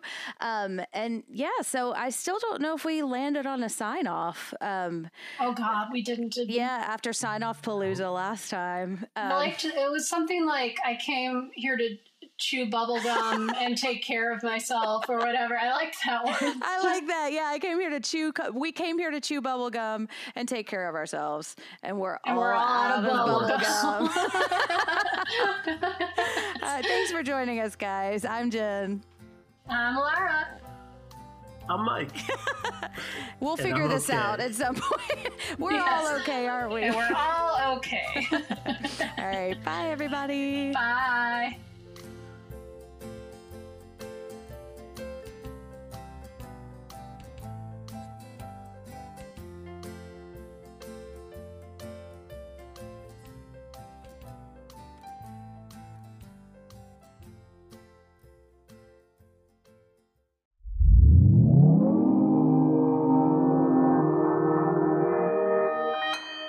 Consequence Podcast Network.